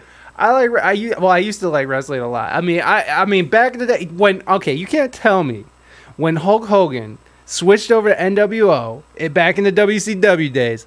Now that wasn't like what, like, oh my god, like what the fuck, it was. When he did that, it was almost like when Clayton Bigsby took off his mask and showed that he was a black guy. and then look what happened. But then look what happened to Hulk Hogan at the end. I mean, in real life too. It just sort of talk about taking off the mask and the hood. Yeah. So that basically what we have to look at. What the sad thing here in America is that it's not that the rich people took away all our power, or the wealthy, the whatever you want to call them, the elites or the 1%. It's that we fell for lies so long that we gave away all our power. Yeah. Lies like racism, like believing that you better than me because you have less melanin than I have. Yeah. That's dumb. That's very dumb. It's very dumb. That's like believing a man is better than a woman because they got different sex organs than we have. No. Right. Or believing that America is better than other countries because we think we're better. Wrong. Well, I mean, look at the statistics. Exactly. America ranks like in the 30s in a lot of the key statistics for the world. Like all the other industrialized countries that got free health care for all. They took their own charge for education. Like I actually heard some people that went overseas, right? That let's say they went to UK, right, and they fell and broke their foot. Mm-hmm. The only bill they got was for parking. Damn, man. Or like you're in the military in Germany and you decide to go to a 4-year and get your 4-year degree. The only bill you get, nothing, basically. I'm saying these other countries have figured it out. Right. Now here's the excuse that they're gonna say. The excuse they're gonna say is, well, they could do that like that in their country because all of their country are like the same nationality or the same whatever. No, that's a cop out. We can do the same things here if we ever get our minds wrapped around the idea of we're not different. We are the same. We all have the same problems. There's something called, being that I'm in healthcare, there's something called Maslow's hierarchy of needs that they talk about. Mm. Like that, if you can't get by the lowest level needs, which is like food, shelter, safety, sex, those are the lowest level run of needs. That as long as you can't achieve just those low level needs, you can't advance into the next level. Yeah. So if you think about it, they use that against us. Like, so they make it hard for us to they make it hard for us to have shelter. They make it hard for us to have food. They make it hard for us to feel safe. So we can never actually start thinking of the bigger ideals, because once we get together and we think about the bigger ideals and advance past, you know, as Freud would say, dealing with the stuff that the id deals with, right? Then we are a bit dangerous to them, because now we have time to think. So that's why they keep us working jobs, running the rat race. So we never have time to think about how they're screwing us rurally. Yeah. Yeah, I mean, shit, man. You're talking about statistics and how, people want to ignore, like, for instance, statistics saying that America is number one when really, our... What statistics is America number one in, other than most people in prison in the world? That's the only thing I know that America's the number one in right now. Most cases of COVID. It's like, we're the best. Yeah, that too. I was hoping that was the only thing. I was hoping that the prison population was the only thing we was number one in. That would make me feel just a teensy-weensy bit better. Number one in debt. Well, you hate the human race. You missed it. But we talked about debt and how MMT is sort of would eliminate. Whoa, let me stop on debt. I want to answer that one. Please go ahead.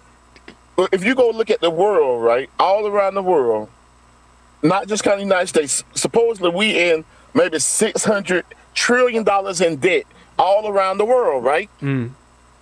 Who do we owe that debt to? Jupiter, Mars, Mercury, Pluto, I don't know. Alpha Centauri. The Andromeda Galaxy? No, we owe it to each other, you dumbasses. Excuse me. It's all good. It's all forgive good. me. It's all good. We owe it to each other. Mm. That just tells you there's no such thing as that. Debt is just like money. It's just an ideal, a measuring tool. So that you in such a amount of dollars of debt, that means that the measuring tool says that this amount of money you need to give back to this person. That's all it means. So the whole world can't be in debt at the same time. Somebody's on top. Somebody's in the black. Everybody can't be in the red, right? Yeah. Well, that's go ahead, please. So I'm saying that's why I made that sort of ridiculous statement, which is ridiculous. Who do we owe? If there's $600 and something trillion in debt, the whole world is into. Who do we owe it to? We owe it to somebody outside this world.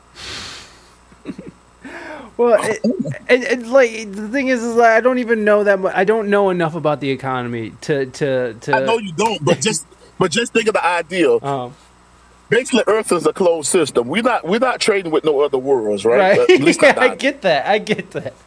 So it's a closed system. So right. How? At the end of the day, and this is what a lot of the MMT economists talk about. They talk about the double-sided ledger of accounting, right? Like, I don't know if you know anything about accounting at all, but basically it says this here. If you look at a ledger and one person has a liability, it's an asset to another person. Because think about it. If I give you $100, right? Yeah. Now you owe me $100, right? Yeah. And so I basically I'm owning. You're in debt to me right then, right? Right. But if you satisfy the debt, the money only moved between me and you, right? Right. There was no new money created or destroyed, right? Right. But so that means that anything that happens is just going back and forth. So you can look at, we often talk about in MMT. They talk about the sectors. They talk about the private sector, the public sector, and the foreign sector, right? Okay. And at the end of the day, all it has to add up to zero, right? Okay. So, like, the federal government is, let's say that the economy is in debt $400 billion to China, right? Right. So, if the United States government runs a balanced budget, that means that there's $400 billion that left the economy, right? Okay. Yeah. Right. Because China now has it. We don't have it anymore. Right. So that means that in order to keep the economy going at the same pace, as long as we're running a trade deficit, that the federal government has to run a deficit to make up for that. Otherwise, the private economy starts losing money, and you start to get, problems associated with that, like unemployment. What is it? That makes the feds equal glorified accountants. Well, that's so what you're saying because There you go. There you go. Hallelujah. Woo! that's from That's what I'm Chris. talking That's about. from Chris. And, They are. Yep, that's exactly right. Well, then again, she knows what I know, so that's how she knows. but that's because you're talking about the Fed is a different entity than the United States government. No, it's not really. Okay, The Fed is the United States Bank. right. Same, plain and simple. Right. If you look at Wait, the Fed, so if is you the look at Fed not a private corporation? Is that a lie? Not really. What it is, and this is what they try to say. Every bank that's a national bank has to purchase stock into the Federal Reserve, into a particular Federal Reserve, right? Bank, right? Mhm. You know, it's several of them around the nation, right? Yeah. But with that stock, it does nothing. They don't get to make those extra decisions because of how much they have in. They don't get to sell it or nothing like that. It's basically to say, hey, you got skin in the game. Mm. That's it. Yeah. Okay. So when you look at that, all the decisions that are made, like the board of governors to the Federal Reserve are appointed by the president, right? Okay. And Congress can change the Federal Reserve's charter at any time, because Congress is the one who created it. Right. They passed the bill and created it, just like back in the day the Constitution made the Treasury, and the Fed and the Treasury work together very well. So we. But if everybody thinks the Federal Reserve is so powerful, I want you to grab. You have a dollar bill in your hand right now, No. or close to one. I can be kind of no. Okay. I can look at it Put one up on the online. screen. Put a copy of a dollar bill on the screen, right, the front of it. All right. All right. Do you see the signature of anybody on the Federal Reserve on any bills? Just look at it. Okay, I got $1. I got an actual dollar in my hand. Okay, so Now highlight. Now look in your hand and look to see if you see a signature from the Federal Reserve on that dollar anywhere. Stephen Mnuchin, right there. Stephen T. Mnuchin, Yeah, and what is his position? Secretary of Treasury. And then you see another signature of the actual treasurer, right? You don't see no Federal Reserve signature on that bill. Wait. That tells you- But corporations are people. I thought that So was. I'm just trying to show you who really has the power over the Fed. I got you. So The Fed is basically the Treasury's bottom chick, for a better way to say it. Oh shit. All right. Well, thank you for that. I appreciate Because that. even though in the back of it says Federal Reserve note, but nobody on the Federal Reserve gets to sign the note. Well, it's I really like the idea that we could do this, and I really like the idea of because there's so many problems. I think in my personal opinion, what I'm discerning here is that a lot of these problems, with race and inequality and stuff, stems from not having access to resources. Do you think that's correct? Am I correct on that? It's just not. I have no arguments there. I don't argue them. And Keep going. And so if we were just able to sort of fund these sort of projects, that we would start to have real equality if we were able to lift a certain sect of people out of the gutter, basically. I mean, And it's not even the word we're looking for equality. At this point, we're looking for the word equity. equity. Because equality, it means like somebody. I always think about this meme I seen. Like equality is like, let's say you have 3 kids, right? Yeah. And they're different heights, and they're at a baseball game, but none of them can see over the fence. I mean, they're not at the baseball game, but they're outside the stadium, and there's a fence that's blocking them from seeing what's happening. Equality is giving each person the same size box, right? So now the tallest person can see all over the fence to see the game. The next person, they can barely see anything in the game, and the shortest one, they can't see the game at all. Yeah. Equity would be like the tallest person, we give them a shorter box so they can still see over. The next person, we give them a slightly bigger box so they can see over. And then we give a really big box to the shortest person so they can see over. That's equity. I see.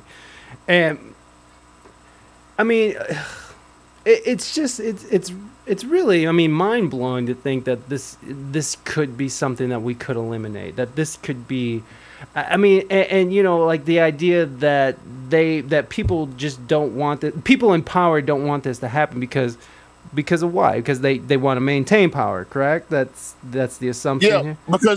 Because they want it to be a zero-sum game. Because they know as long as it's a zero-sum game, they can make themselves winner and make everybody else losers.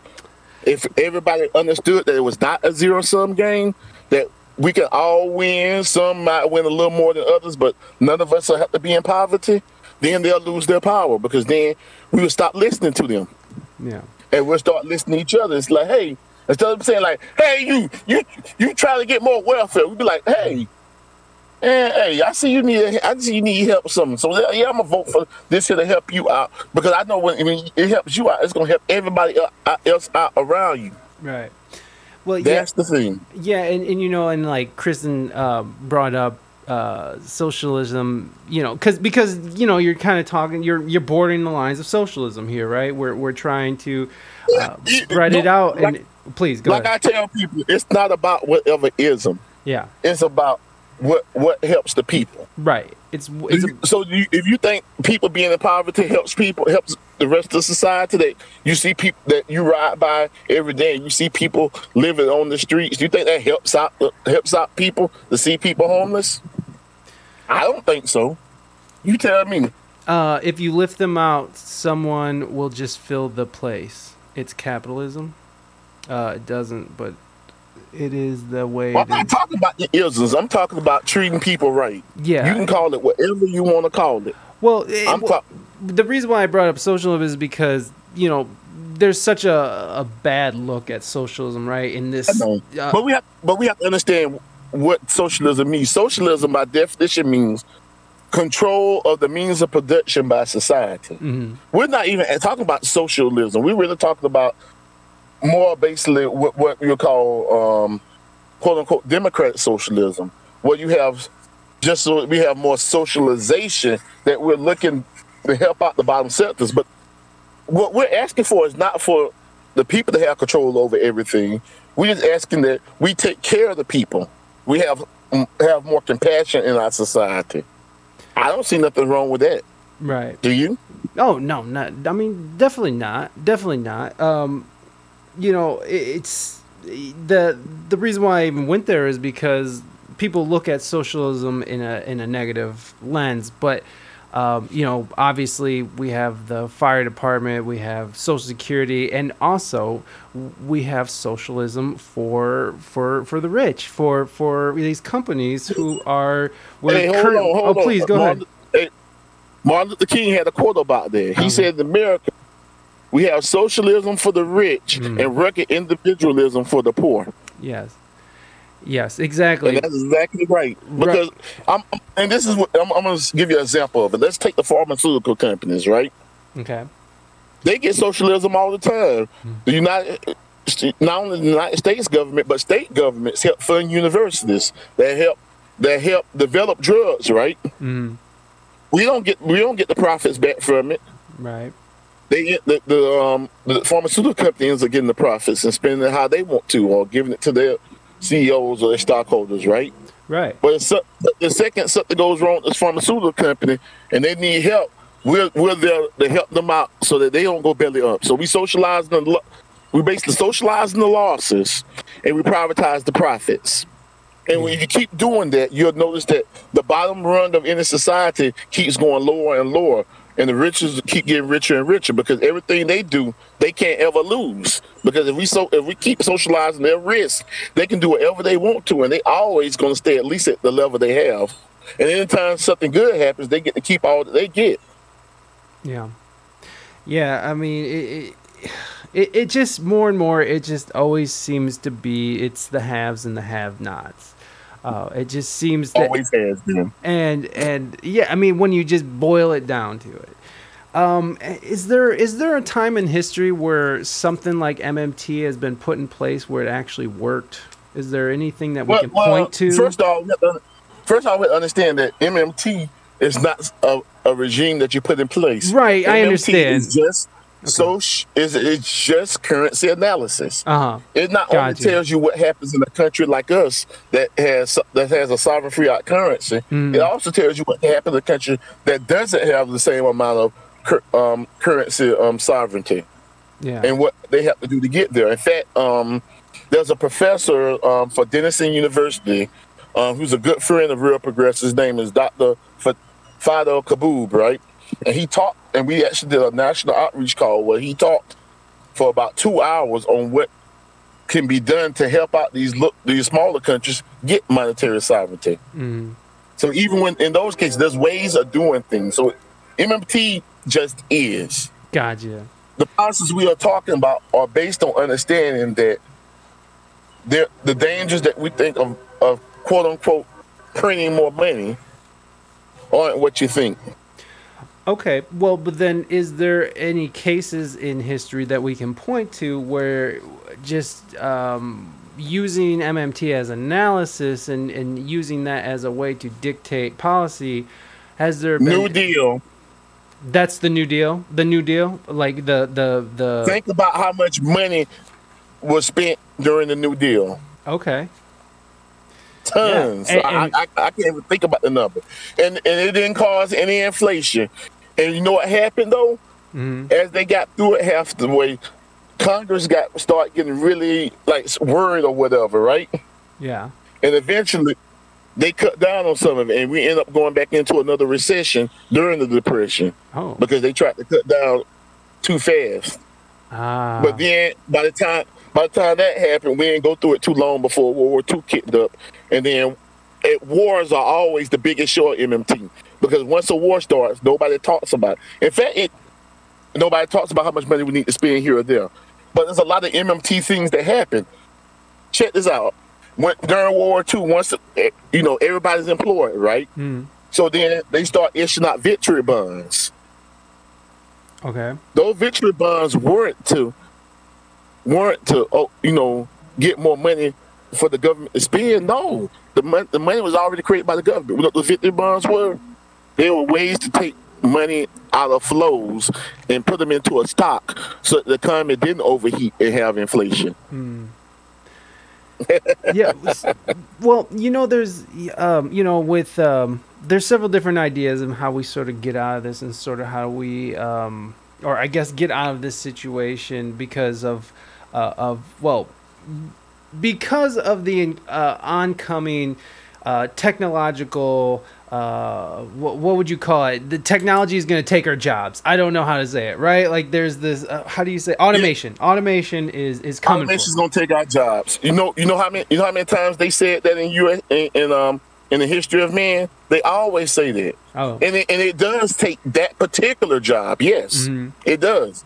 But every time it takes one job, a different job is created.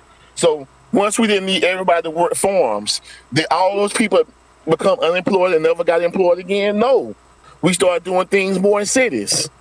Or we started doing things like, okay, yeah, now we got a tractor that does the work of 15 horses and 10 men, right? And all one guy has to do is ride around the tractor. But then you need a tractor mechanic. Then you need people to make the tractors. So it always worked. It always something changes. And there's always some job that's created. So let's say we didn't have to build anything, right? Then we can all our jobs will be taking care of each other.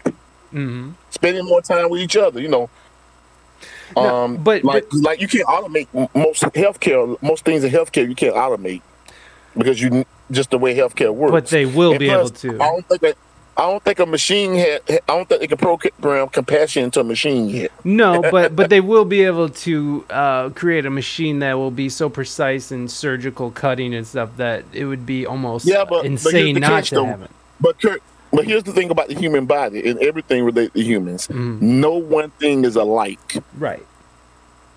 Everything's different. You open up a person, somebody heart can be here in one spot, another place it can be there, or their vessels can be this way, they can be Sometimes people's heart on the right side of their chest. It's all kind of stuff that happens when you're dealing with human beings. Yeah, There's so chaos, many variables. random, yeah, variables. Yes, there's so many variables that you can never recreate the power of the human brain. The human brain is the best computer ever created. I mean, I think we can say that, but I think we are actively working towards that goal. Yeah, I mean, we can but keep even saying if we it can keep happens- saying that we'll never be able. even- Okay, go ahead. Okay, so let's say even if automation happened completely, right? Mhm. Do we want automation to happen under a system where whoever controls the means of production gets all the profit? Then then in that case we'll all become techno serfs. Or do we want it under a system where we take care of each other? Which in that case, we all end up taking care of each other and we can live a life of leisure and luxury, relatively speaking. Well, do you So think? that's just looking at the system. Anything, I feel like I said, we can go on any system of things, but it all matters how we treat the next person in that system.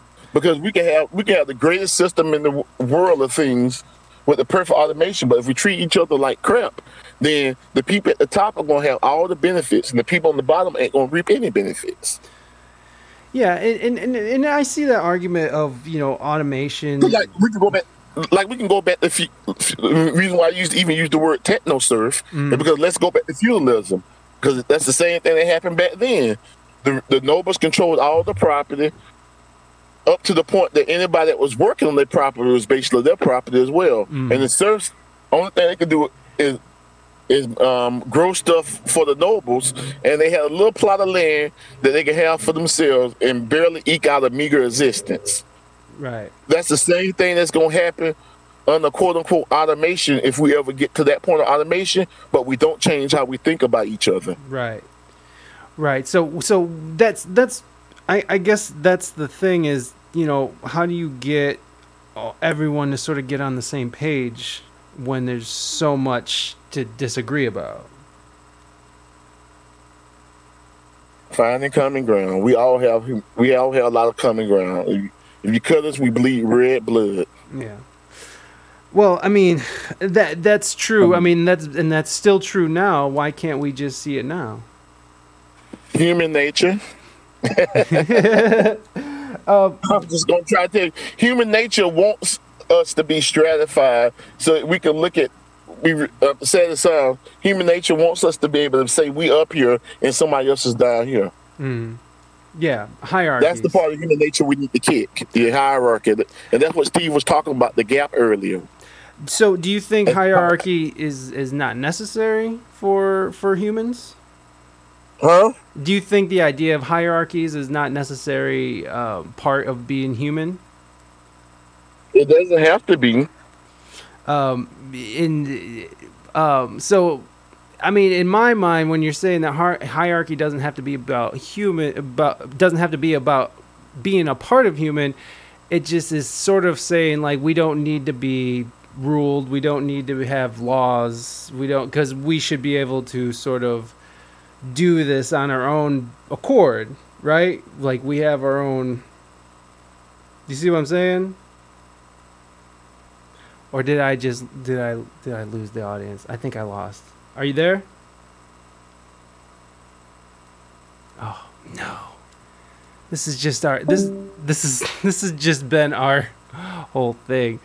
Educate people so we can all make better decisions as a collective. Pick your community, real freedom. Yeah, I like that. And I like that jobs guarantee thing. I really like the idea of job guarantee.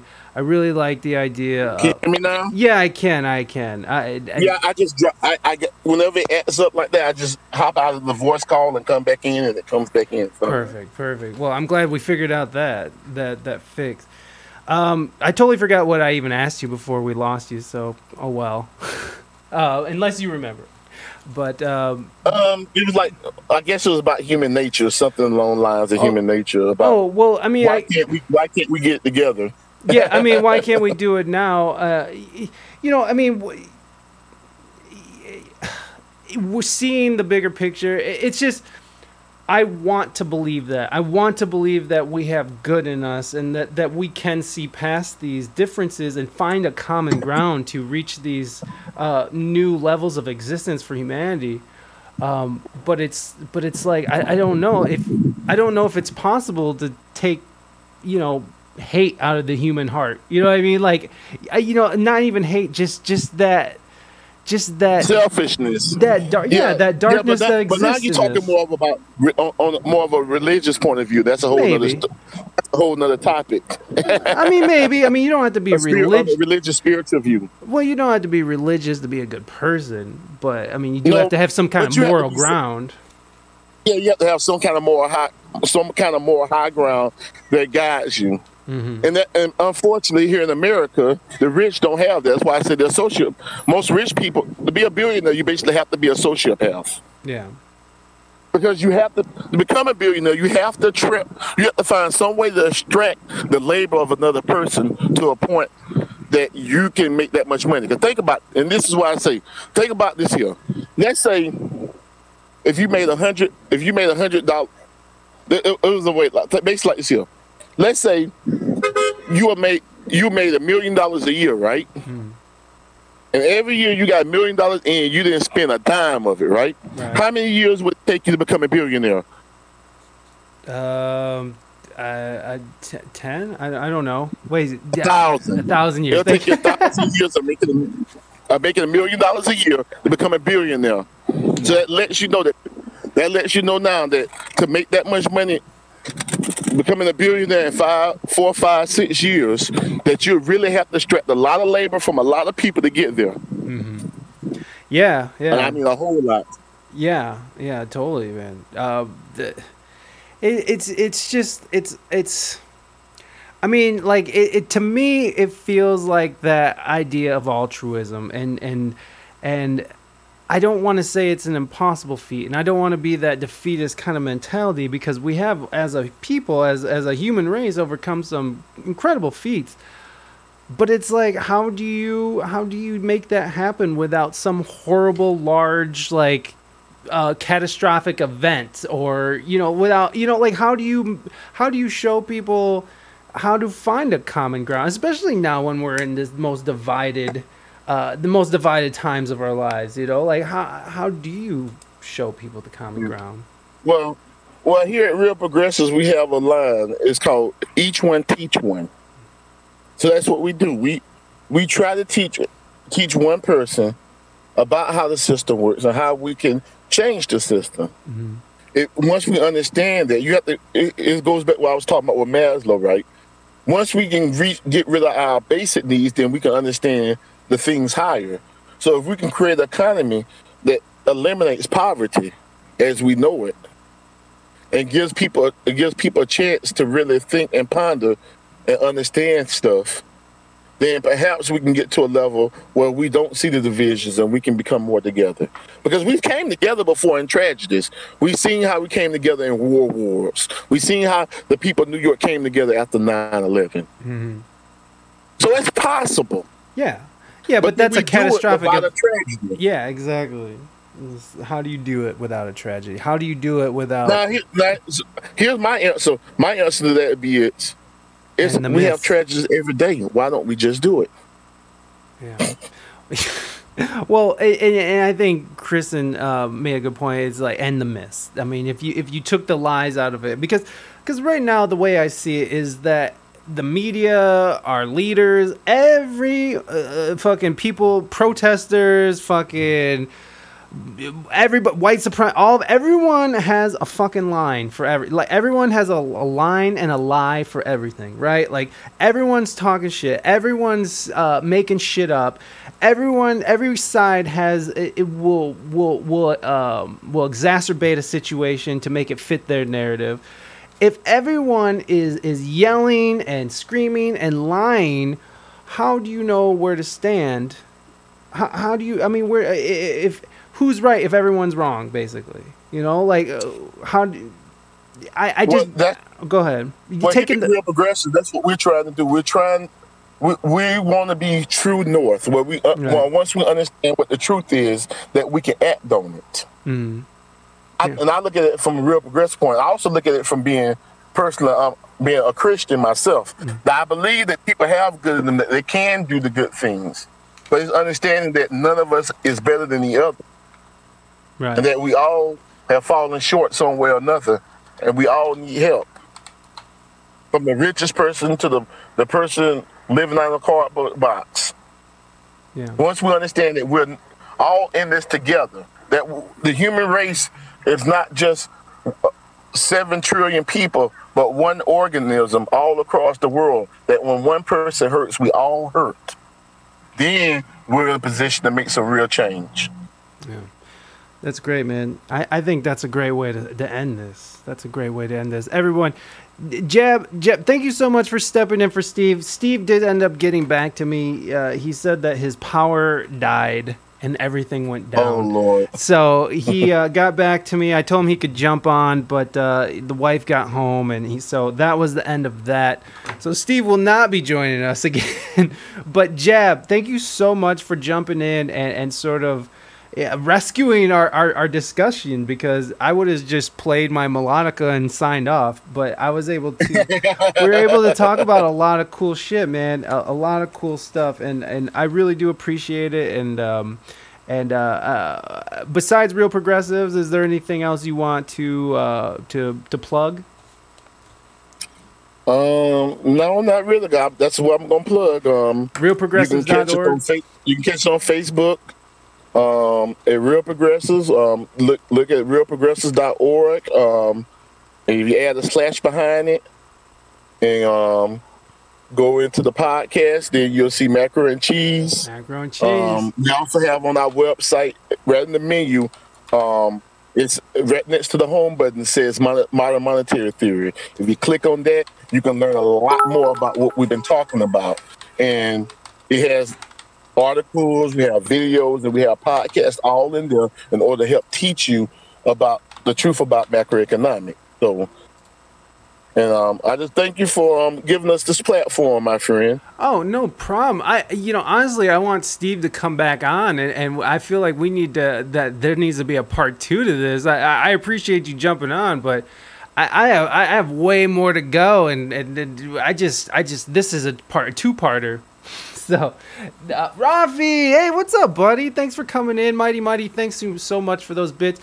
Jab, I'm gonna let you go, man. Thank you again. I sincerely do appreciate you coming on and schooling us about some things and some stuff. And I have much more to think about now. And yeah, thank you so much. Hey, my pleasure.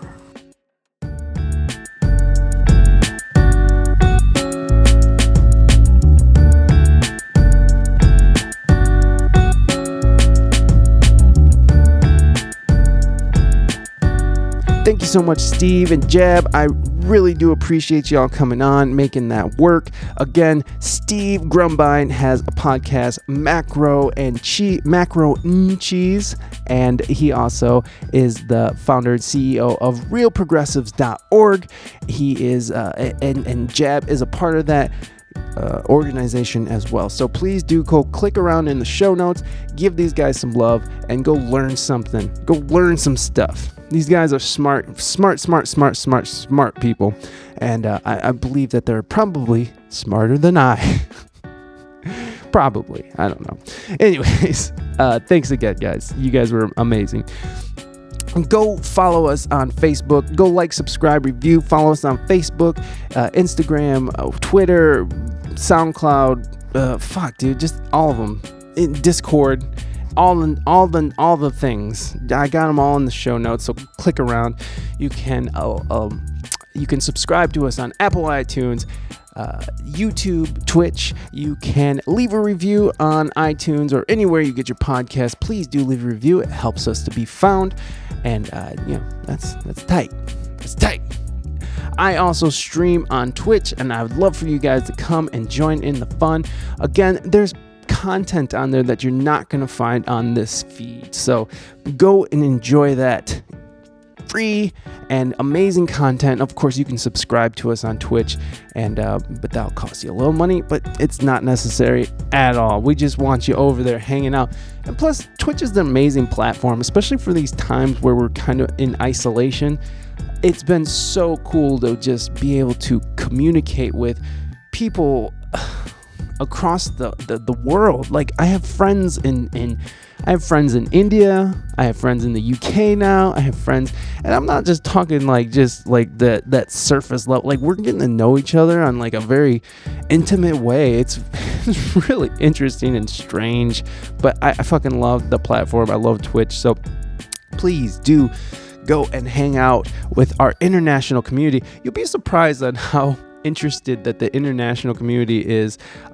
They're very interested in American politics, American culture.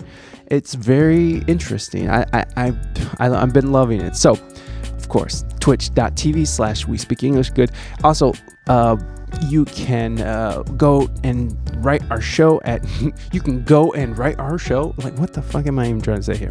You can write the show at WeSpeakEnglishGood@gmail.com. Let us know how you're feeling, and we'll read those on air unless you specify not to. Let me see, what else we got? I think that's everything. It's been kind of a crazy week and weekend. We've been just going. I've been awake since 4 a.m. already, and the time change, the fucking time change. I fucking hate the time changes.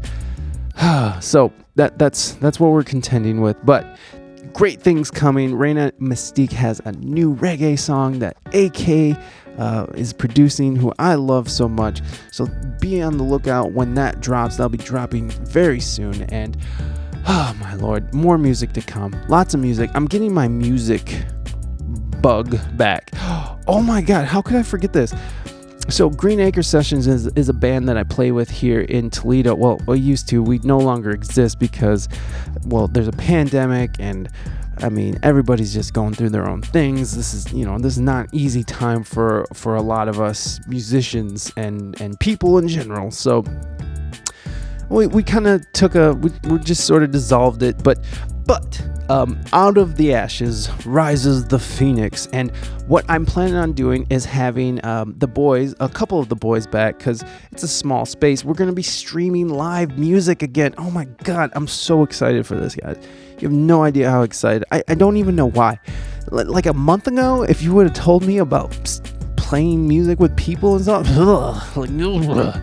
but like, I'm very motivated for this, and I've been making music. I just did this EDM track for someone in Spain. I'm working on a reggae song for someone, and so I don't know.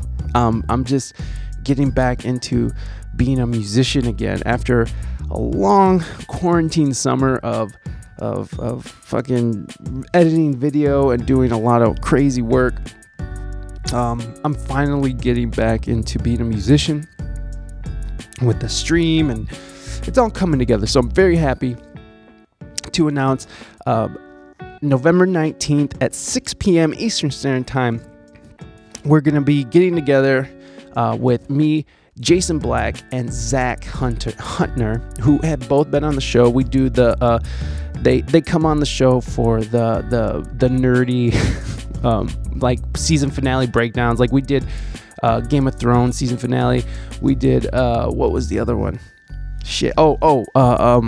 The Watchmen season finale, and now we're going to be doing The Boys season finale 2 on Monday on the stream. So Zach and Jason will be back virtually, and which I'm excited for, but they're gonna also be playing music with me, which I'm just excited to play music with my friends again. So be on the lookout. That's gonna be a Thursday stream on twitch.tv/We Speak English Good. Okay guys, I have to get back to Twitch and mod for Reina, because she started an hour early and threw my whole schedule off. So all right, take care of yourself, take care of your fellow human beings. HJs for everybody. We'll be back with Wake the Beast on Friday on this feed, and then on Twitch we'll have D-Rock Bowman of LaFace Records. He's worked with Babyface, he's worked with TLC, he's worked Outkast, just a whole gambit of amazing musicians. And I just love talking to these guys who just these bit players in the larger scheme of things. That's where I live. I'm a bit player. I'm not a lead singer. I'm not a frontman or front person. I am a bit player in a larger meaning. All right, guys. Again, be good. If you're gonna protest peacefully. And oh my God, it's voting day. Oh no, it was voting yesterday. I hope you guys voted. Vote, even if it's for the asshole Trump guy. Vote. Who gives a fuck? Just vote. Just vote. Just vote. Because they love it when we don't. They love it when we don't vote. That means that they're winning. Those assholes are winning. And the least we exercise our rights, the more chances they get to take them away. So go fucking exercise that shit. All right, guys. I love you. Be well.